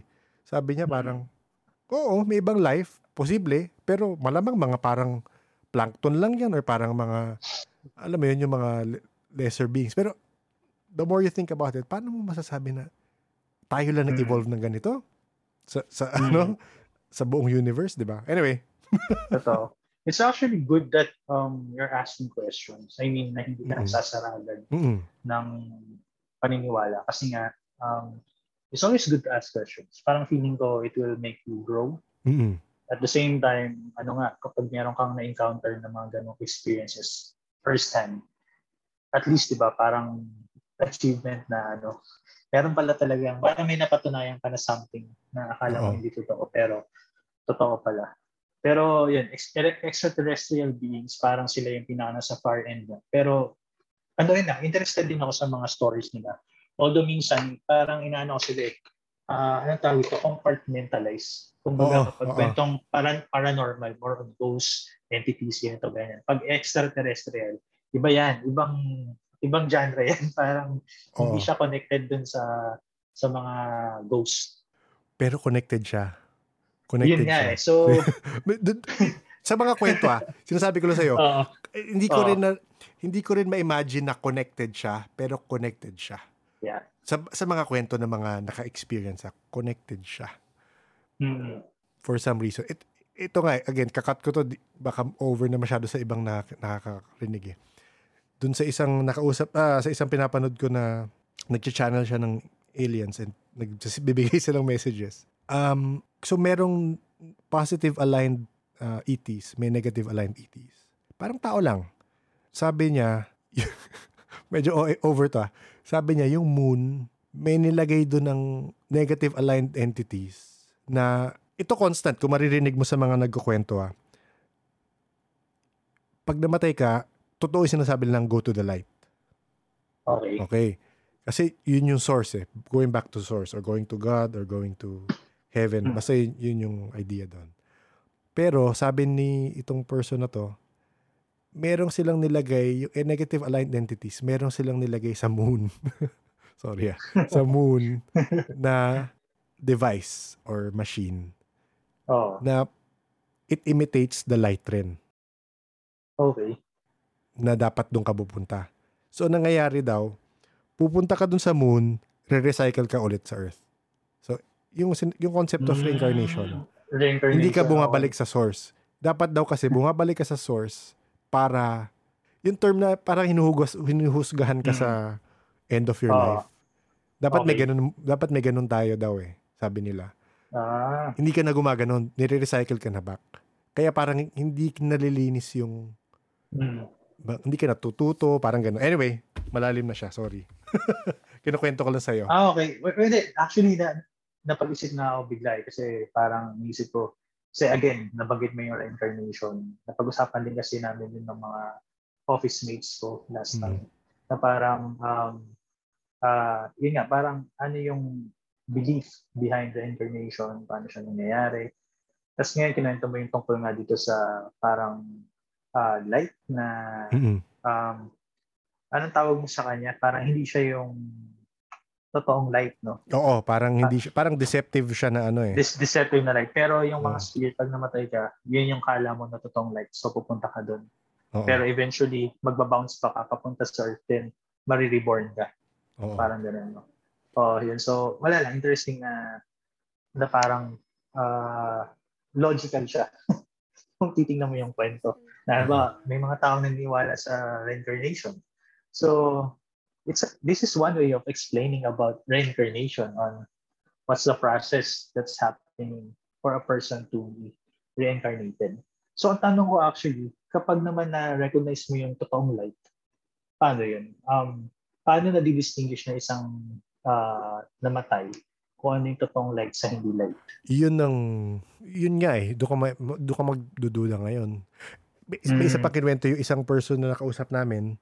Sabi niya, pag-isipin mo, ang isang explanation is yung mga hindi nakaka-move to the light is yung mga taong walang belief system. Diba? Kunyari, they decided na wala kaming belief system. Pagdating nila doon, kala nila, pag patay ka na, hindi nila alam sa pupunta. Anong gagawin ko? Kasi wala silang belief system. Totoo. Sabi niya, hindi lang ganun daw yun na sa stuck. Meron siyang minove. So parang part of what he does, nag-move rin siyang people to the light. Psychic siya na ganun nga ginagawa niya. Nagulat siya one time, meron sa New York, kasi Amerikano to, Christians, hindi nag-move to the light. Okay. Tinanong niya rin, kasi nakakausap niya. Sinabi rin ni Mr. Yun, kailangan bago mo move, kausapin mo, be personal with them. Eh. So tinanong niya, ba't di ba kayo nag-move? May belief system naman kayo, may Christians kayo, ganun. Ang sabi, iba yung pagka-explain sa kanila kung ano mangyayari after you die. Hindi daw sinabi yan. Yeah. So, nung nakita nila yung ilaw, hindi pa rin sila pumunta. So, kasi ang daming branching off ng Christians, di ba? Ibang beliefs, di ba? So, kung isipin mo, parang El Shaddai rin, iba rin yung beliefs, di ba? So, parang, totoo. Yun, parang hindi, just because iba yung in-explain sila sa kanila, hindi sila So, parang hindi nila na-recognize kung ano yung totoo kasi iba yung expectation nila na makikita nila when they die. Yeah, that makes sense. Alam mo, dahil sinabi mo yan, kasi naalala ko na, kasi ako, Christian din ako. Tapos before, siguro ngayon din naman, naniniwala ako na when we die, parang yung spirit natin babalik kay God. Or meron akong, yung mga narinig ko na mga evidences like yung mga taong muntik na mamatay. Yes, mga NDE. Yun nga, di ba? Di ba? Yung parang may light talaga sila na nakikita tapos pupuntahan nila. Tapos, kasi pag Christian ka, naniniwala ka na sure ka, pag namatay ka sa heaven ka pupunta. Pero, meron kasi akong isang churchmate before na deacon to sa church namin dati. And he died. Sobrang tragic nung pagkamatay niya. Like, yung kotse niya na tumirik sa may release ng tren. Tapos nasagasaan siya ng tren. Ay, grabe naman. Tapos di ba sobrang tragic na talaga yung pagkamatay niya. Then, yung tita ko, nakwento ko meron akong tito na pastor, di ba? So, yung asawa niya. Yes. Nagulat siya na the night that person died, there's someone who's violently knocking on their gate. As in, kinakalabog yung gate nila. Oo. Tapos nung sumilip yung tita ko sa terrace nila, so makikita mo kung meron. There's no one there. Okay. So parang iniisip ko, is that, ang ibig sabihin yung churchmate namin ay meron ba siyang biglang pagkamatay na meron siyang parang na-experience na hindi niya ina-expect na-experience niya. Na baka hindi pala siya napunta nga dun sa light na sinasabi mo. So I actually don't know, pero the way kung paano siya kwento ng tita ko, parang yun yung ibig sabihin. Na, or baka nagulat lang siya na namatay siya agad, hindi niya ina-expect. Yeah, so interesting yung ganyang mga kwento. Pero patulad nga na sinabi mo, ang saya na may iba't ibang klase ng mga belief. Tapos pag pinagtugma-tugma mo sila, may mga, usapan may question ka na, pwede itong sagot dun sa tanong ko. Parang ganun. Totoo. May nakausap nga ko recently, sabi niya, he believes, pero hindi rin siya talaga masyadong believe. Pero kinakwento niya, meron siyang tita na nun. And sabi sa kanya nung deathbed nung lola niya, bulungan mo lang, kabusapin mo, sabihin mo, okay na kami, sige lang, pag nakita mo yung ilaw, punta ka na. Yun yung tinuturo sa kanya nung aunt niya. Na nun. So sa Catholic yun eh. Yes. So sa Catholic faith rin, they believe in that light. Gets? So parang naka-ingrain rin yung thought na yun. Kailangan yun rin ang may message mo sa mga mamamatay na to go to the light, which is yun nga, to go to the source or whatever, kanya-kanyang belief. So, hindi ko alam sa ibang religion kung ano yung Oo nga totoo. ano yung expectations, di ba? Yeah. Pero yun nga, going to that line, isipin mo parang, so naniniwala kayo sa reincarnation? Parang ganun tatanong mo sa kanila eh. Kasi parang, Oo nga. so iba-iba, di ba? Meron nga kaming relative ng wife ko na recently namatay. Tapos, nagbantay siya dun sa hospital before mamatay. So parang kasakit, tapos nasa hospital, so binabantayan ng wife ko. Tapos nung few days before that person died, may kwento niya dun sa wife ko na meron siyang nakikita na light. Talaga? Tapos, sabi niya? sabi niya nga pinakita daw niya na tinawag niya yung name ng asawa ko. Ano niya, nakikita mo ba itong nakikita ko ng mga ilaw? Sabi niya gano'n. So, syempre yung asawa ko, wala siya nakikita. Oo. So, sabi niya, meron no? Sabi niya kapag daw hinahawakan niya yung light na yan, parang yung ano niya, point finger. So, nilalapit niya, tapos hinahawakan niya. Tapos pinapahid daw niya dun sa masasakit ng part ng body niya. Nakawala daw yung sakit. Sabi niya gano'n. Tapos sabi nga ng wife ko, sabi niya, maganda yan, ipahid mo lang na Oo, pahid mo lang. Para hindi gumaling ka. Para gumaling ka. Tapos at the same time, meron din siyang mga nakikitang padaan-daan dun sa may door ng hospital room niya. Parang padaan-daan. Tapos kinukwento niya din sa wife ko.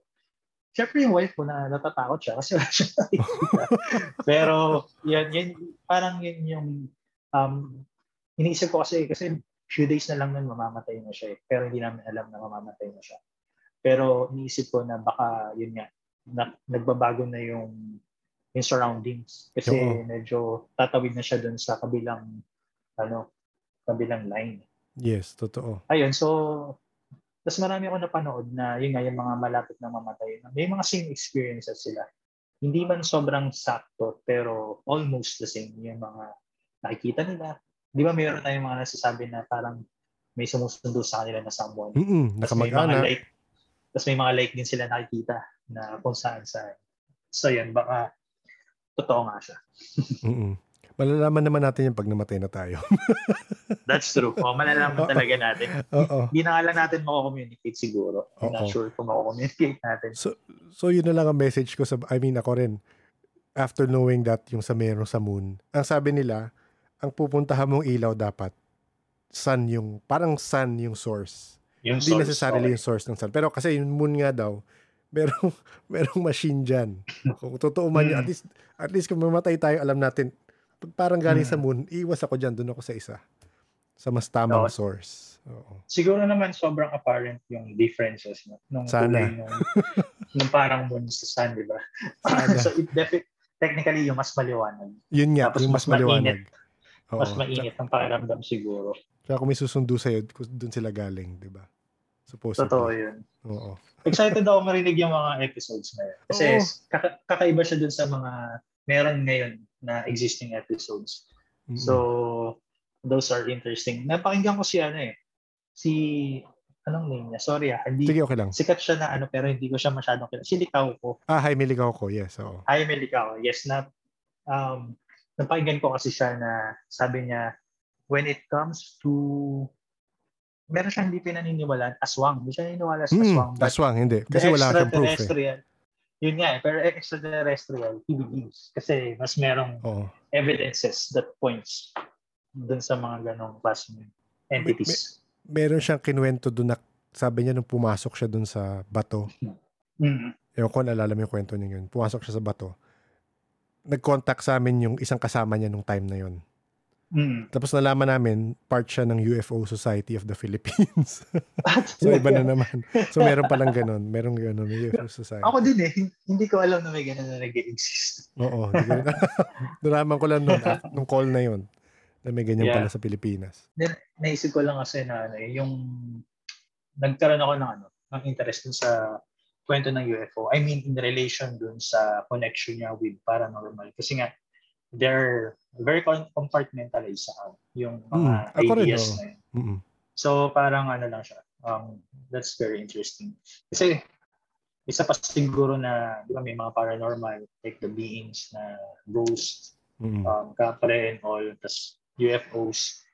Tapos kasi di ba yung sa mga religious related entities, like ako for example, may mga experience ako na sa church before na, kasi dati naging sobrang involved ako sa church. Naging leader din ako. Tapos during praise and worship, yung kumakanta before yung sermon.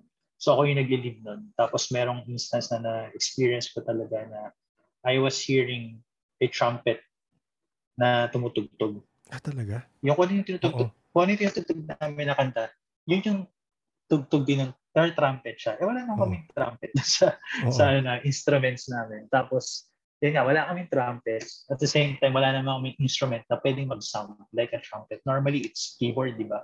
Pwede mo siyang galawin na ganun. Pero wala kaming keyboard at that time. Pero ako lang yung nakarinig. Kasi yung tinanong ko yung mga kasama ko, they didn't hear it. Ako lang yung nakarinig. So, iniisip ko kung yun nga, yung relation niya din dun sa spirit world na pinag-uusapan natin. Kung part ba yan ng yung multi-dimensional universe. Like it's playing on a different world but I can hear it. Oo, posible. Actually, posibleng angels yun. Hindi ko alam. Posibleng angels yun na nakiki-music or something, nakiki-participate.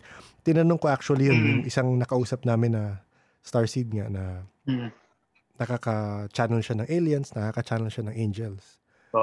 So sabi ko, so does that mean ang angels, ETs, aliens rin sila? Na for us before kasi, inisip natin, galing sila sa sky, may wings sila. Kala natin, galing kay God, alien sila. So, aliens rin ba sila? Tinanong ko. Sabi niya, this is based on his interpretation of what he's experienced. Sabi niya, hindi. Iba pa rin ang angels. Okay. Iba pa rin daw ang angels. Wow. Okay. Iba silang entity na naman. Hindi lang sila parang ETs. And parang mas, for some reason, yun nga medyo self-centered for us to think about it. Pero based on him, di ko rin alam bakit. Gusto ko malaman bakit. Bakit Earth? Totoo. Yeah. Bakit sila, parang specific sila for Earth right now. Sabi di ko alam kung for other times sa iba sila nakafocus. Pero right now, because of our ascension to that fourth density, di ko rin naintindihan yung terms pero yun yung terms. Yung terms na ginagamit nila. Yung ascension natin, nandito sila to help us with the ascension. Angels. Yeah. So, pero connected sila with the source. God or whatever you might want to call that source. So iba pa. So kasi ito yung weird. May nakausap na naman may mga nakausap kasi kaming medium sa US. Sabi niya, alam mo ang itsura ng angels ko? Sabi niya sa akin. English syempre. Sabi ko ano? Actually, hindi sila yung alam mong angels Alam mo itsura nila? Yung isa kong angel, ano siya? Mukha siyang matangkad na malaking praying mantis. Sabi niya, ganun yung itsura ng angel ko na nakabantay sa akin. So, parang, Tapos nung kinuwento ko yan dun sa Starseed, sabi niya, may sinabi siyang alien na ganun ang itsura. May aliens na mukhang praying mantis. So, baka yung kala ni medium na guardian angel niya, actually, alien. Alien pala yun. Oo. Sabi lang na, or binabantayan siya for some reason. Di ko alam. So, yun na naman. Mapaisip na naman ako. Sorry. Ikaw, sa lahat ng theory ko, sinabi ko na sa'yo. Totoo. Actually, hindi kasi maiwasan din yung magkakaroon ka ng theory. Especially kapag biglang makakarinig ka ng iba. So, diba? Siyempre, matcha-challenge na naman siyempre yung theory mo until makarinig ka ng similar dun sa narinig mo. Totoo. Parang, it will always change feeling ko depending nga sa experiences ng mga tao na kasalamuhan natin. Pero, ang isa sa naiisip ko na, kasi nasabi mo na, pwedeng yung sinasabi nila, totoo, pwede rin based yun sa bias nila na based dun sa kung ano yung experience at nabasa nila. Kasi naalala ko, pwede mo ipasok ngayon dito yung yan psychology, yung kung familiar ka about sa unconscious ni Carl Jung, na parang we share the same unconscious mind. So, ibig sabihin... talaga? Okay. Ito yung Dark Night of the Soul? Well, kay Carl Jung din yun. Pero ibang yung sinasabi kasi ni Carl Jung na unconscious, Parang collective unconscious ang tawag. Collective unconscious, oo. Yes, so na parang sinasabi. Kasi ang in-example niya is, halimbawa, merong taga South America na nagtayo ng isang specific or nag-draw ng isang specific na drawing. Tapos yung isang tao na from Asia. Tapos hindi sila magkakilala pero dinraw niya yung same na drawing na yun. So sila pareho ng dinraw. So ibig sabihin, parang sinasabi niya na lahat tayo, connected tayo sa collective unconscious. Then we share this collective unconscious. Kaya kung ano yung iniisip ng ibang tao na hindi natin alam, naiisip din natin, it's because we are all connected to that collective unconscious. So isa din yan sa pwede mo pang pasukan. I mean, if you want to really have answers dun sa iba mong mga questions. Ayan, nabagit ko lang. Iko-connect ko lang. Sige, connect mo. Ko-connect ko lang. Yung nakausap na namin sa US nga na Starseed, sabi niya, ang hindi maintindihan ng tao is, yung thought na yan, na we are one. Lahat tayo, isang source lang. Kaya, kaya connected lahat. Parang yun, yung same point na collective unconscious. Kasi, yun, may pinagdudukutan tayong lahat eh. Connected tayo by whatever it is to that one source. Yeah, that's true. Yeah, ako naniniwala ako doon na there's connection talaga sa lahat ng mga tao. Kaya naging interested din ako on studying Jungian psychology. Kasi yung Jungian psychology, for me, kahit hindi siya considered as a scientific branch of psychology, pero it's the only branch of psychology that can also explain the paranormals and even the spiritual world. Kasi mas siya dun eh.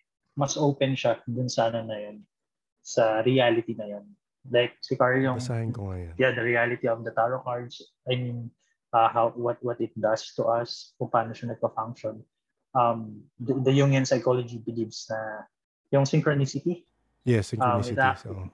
It actually, kaya kapag nagta-tarot cards ka, you can actually communicate to your subconscious mind and interpret the symbols in the cards na magugulat ka na lang na na-explain mo yung, may question ba? Nasasagot mo siya based on the cards. It's because the symbols parang na-channel niya kung ano yung mga nandun sa loob ng subconscious mo. You can read about it. It's actually very interesting kasi it worked for me. Gusto ko nga magbasa ngayon about it. Actually, yung parang pag inisip mo yung collective unconscious, hindi ko alam kung narinig mo yung Akashic Records. Yes, I'm familiar with Akashic Records. Yes. So, di ba, parang pag inisip mo, parang siyang collective unconscious natin. No? Totoo. Kasi nandun nakastore lahat ng data dun eh. Nung narinig ko yung about sa Akashic Records, na-connect ko siya dun sa collective unconscious. Kasi, the Akashic Records functions as like a collective records of what happened in the world, what the experiences of our ancestors, na parang pwede mo, kung meron kang question about your life, your past life, you can actually go to the Akashic and get that record for you to know those information. Mm-hmm. Yung isang past guest namin, si Olivia nga, na tarot reader siya. May business siyang tarot reading.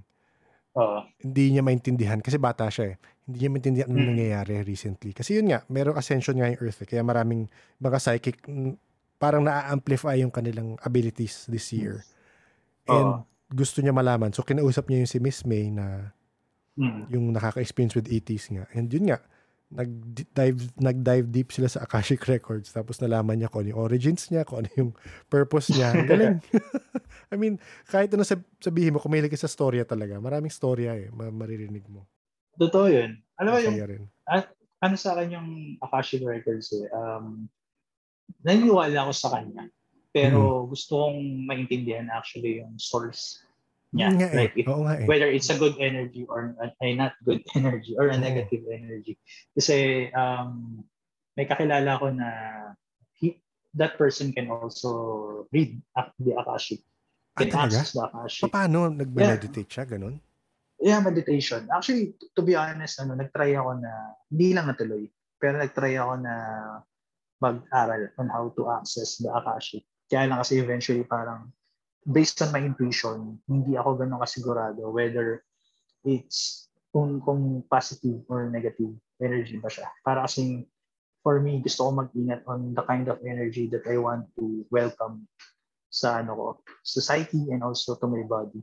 So, pero ang interesting kasi sa kanya, the person that I know who can read Akashic, as in, siya, habang nakabukas yung records niya, or pagkasara pa lang ng records niya, sobrang init niya. As in, hindi siya normal na init ng katawan ng tao. So parang there's an energy flowing sa katawan niya. Nung naramdaman ko yung init na yun, sabi ko, mukhang totoo itong Akashic na to. Pero sabi ko, ano kayang purpose niya? Or kasi dahil nga, syempre mas malakas sa akin yung Christian belief. May ingat talaga ako dun sa certain energies that I entertain. Para lang sigurado ako na protected ako. So yun. Mag-shielding ka lang naman eh. I mean, adali sabihin yung shielding di ba? Pero may process naman kasi yan for people who are gifted. Baka mag-shielding ka when you do it. Di ko alam eh. Hindi ko rin alam. Pero interesting. So meditation lang siya. Sige nga. Papasa naman, gusto ko mag-try.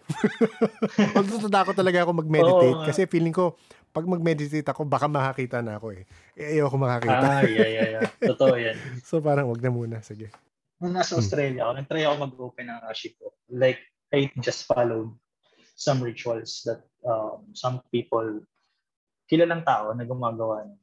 Meron akong isang experience na I really felt something na medyo kinabahan niya ako nung na-experience ko yung feeling na yun. So sinabi ko sa wife ko.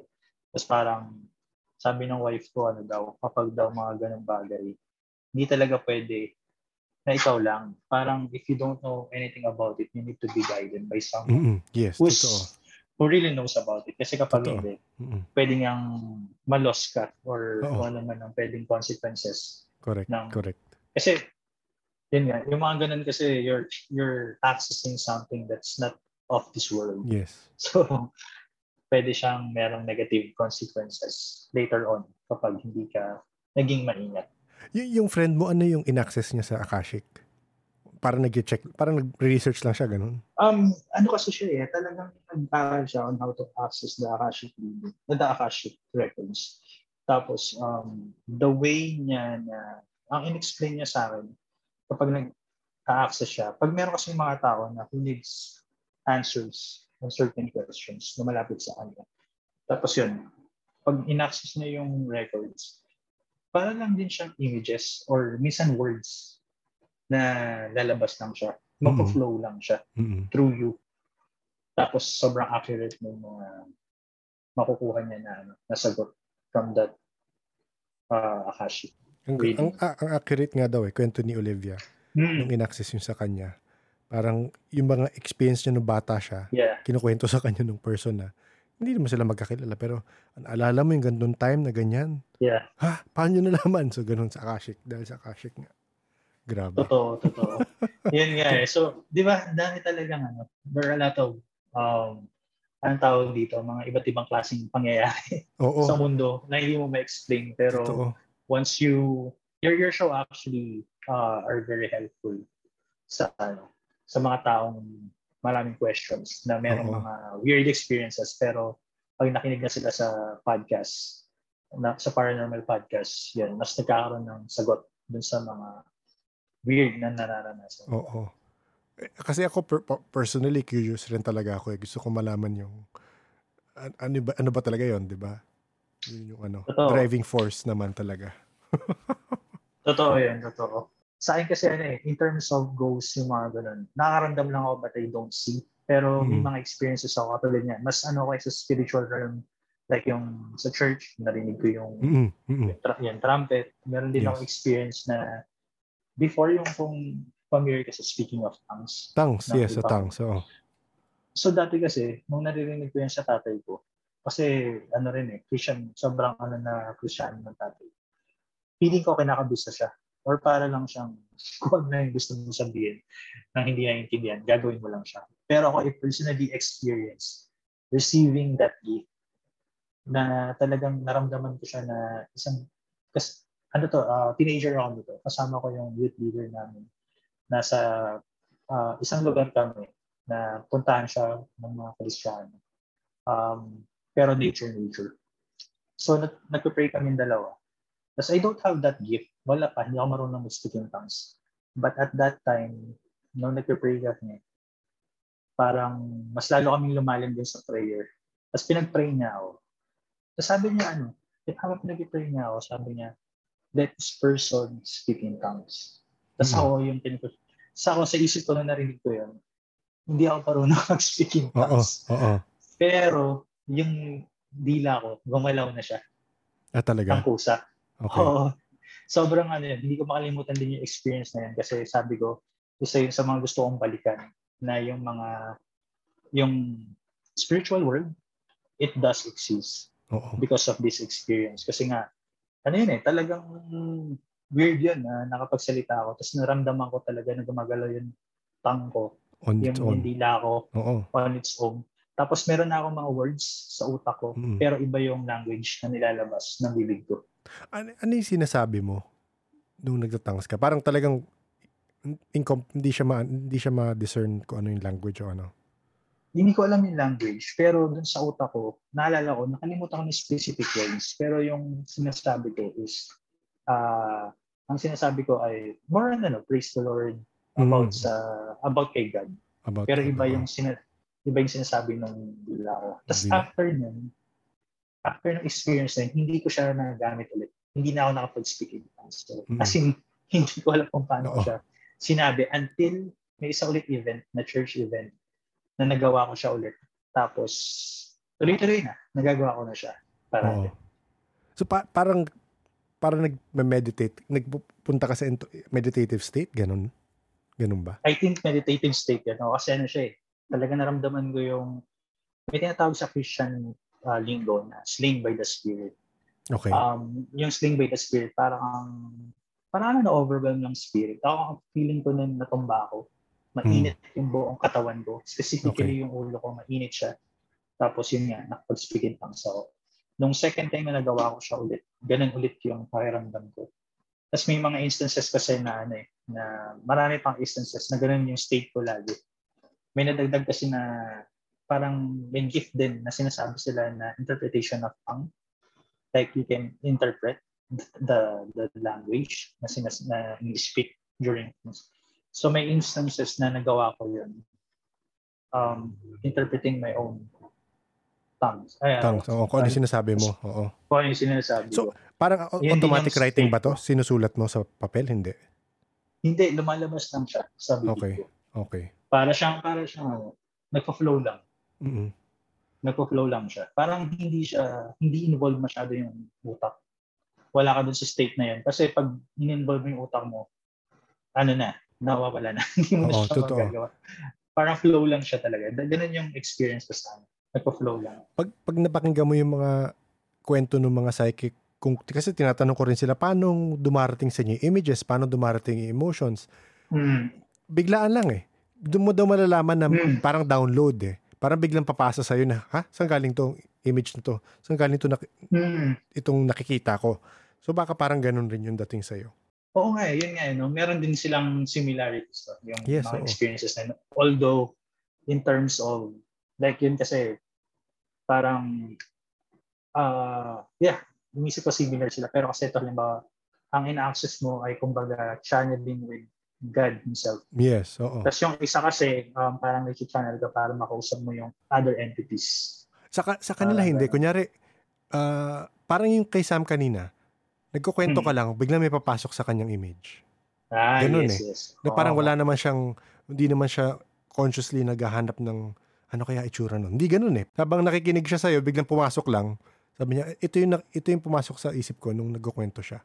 Yeah. So parang ganun. So parang unconsciously, ikaw kasi, yun sa'yo, parang may conscious effort ka to technically, to channel or to connect, diba? To connect with the source or to connect with God. Sa kanila, wala talagang, parang sa exorcist din, pag napakinggan mo. Actually, nagigets ko sinabi mo na, nung simula for you na, hindi mo magets kung ano yung tongue, gift of tongue. Kasi ako, alala ko nung bata ako, again, teenager rin yata ako nito. Oo. Sinama ko ng kaibigan ko sa parang ganyan na event. And yun, ganun rin. Pineke ko lang. Sa totoo lang, pineke ko yung ano. Oh, yun nga eh. Oo.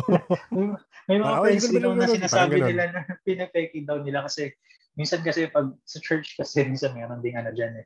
Na kapag hindi ka nakapag-speak in tongues, parang hindi ka spiritually, Oo. hindi ka spiritual na tao. So minsan yung iba, So ako nakisama lang rin ako. Nakisama ako. nakikitangs para hindi sila ma-label na hindi sila spiritual kasi hindi sila marunong mag-tongues. Pero again, ano yan eh, feeling ko gift siya, hindi siya for everyone. Ano siya? Yes, oo, totoo. Diba, parang may kanya-kanya naman tayong gifts. So hindi lahat ng gifts na sa'yo. Pili lang. Feeling ko, depende rin sa connection mo. Feeling ko. Kung hindi ka ganun ka-connected, wala kang magagawa, di ba? Hindi mo na ma-force yun eh. Di ba?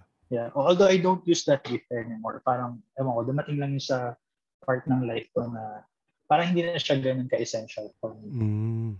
But I think I can still do it. Pero yeah, on certain occasions maybe.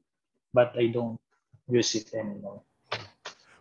Pag nakausap mo yung friend mo nakaka-akashic, parang maganda magkaroon ng episode na akashic lang. Na-imagine ko lang kung ano yung ano yung experience, ano yung mga story ang ano niya, di ba? Maganda eh, no? Oo nga eh. I can ask that person pero hindi ko alam kung sige, pa-ask lang. Oo. No pressure. So, katanong mo lang. Alam mo mga friends ko, hindi ko alam kung bakit siguro din, yung mga ganitong kwento, very personal para sa kanila. Siguro something that, personal. They don't want to share. Ay, sorry. Haba na natin. Naka 2 hours na pala. Magta 3 hours pala tayo. Ay, oo nga. Pasensya na. No, it's okay. I had fun actually. I had fun. Saya. Salamat. Thank you. Thank you for sharing talaga. Salamat din, Sir Nick. Pag meron ka pang kwento dyan, may updates ka, balitaan mo kami. Yes, sa mga susunod. Mag-email ako ulit. Thank you. Thanks, Sir Nick. Salamat. Bye-bye. Okay, bye. Thank you, Zero, for reaching out and taking the time to talk with us about your experiences and stories. Pareho natin si Zero na mahilig sa mga topics na madalas natin mapag-usapan. Thank you rin sa Charmed Ones. Kahit si Sam lang narinig nyo sa call, kasama rin nakikichismis sa background sila GM tsaka si Liz. Na-mention ni Zero na minsan overwhelming for him yung emotions. So, na-recommend namin yung grounding, centering, shielding na shinare ng isang guest sa Discord, si Andrew. Popost ko rin yung links sa show notes if gusto nyo mabasa yung nasulat niya. Personally, wala rin akong alam na pagtanggal sa mga curse kagaya nung nagkaroon sa family nila Zero. Para sa may marirecommend na makakatulong sa ganyan, message nyo na lang kami sa Facebook, YouTube, or Discord para at least makatulong tayo sa ibang nangangailangan. Kasi recently, may nag-message sa akin sa Twitter, I think, asking kung paano daw malalaman if na-curse or nabarang siya. Hindi ko alam parang ganun Sadly, sabi ko, hindi ko alam kung paano malaman and kung sinong pwede makausap para sa ganyan. Parang kailangan yung pinaka-accessible na albularyo sa area nyo. If may ideas kayo or links or contacts, let me know at ilagay ko sa show notes. Para at least kung may nakikinig dito and gusto nila malaman, makikita nila sa show notes para makatulong rin tayo. If there are stories here that remind you of personal stories that you want to share, you can email it to us at paranormalsph@gmail.com, or if you want to share it yourself via chat, you can join our Discord server. I'll put the link in the show notes. In the Discord server, there are different chat rooms for different paranormal topics. You can explore and find where you want to share your personal stories there. If you want to be notified if we've put up a new episode, please subscribe. Subscribe either on YouTube, Facebook, or Spotify. We have new episodes every Tuesday, 7 p.m. on Spotify, and Thursdays, 1:37 p.m. on YouTube. If this is the first episode you're listening to, we have quite a few older episodes that you might want to listen to. There are a lot of different scary and amusing paranormal stories there. A big thank you to our paranormal Patreons and coffee supporters. To Sunny, Jay, Don, I Am Who I Am, and Enrico. Thank you for the support.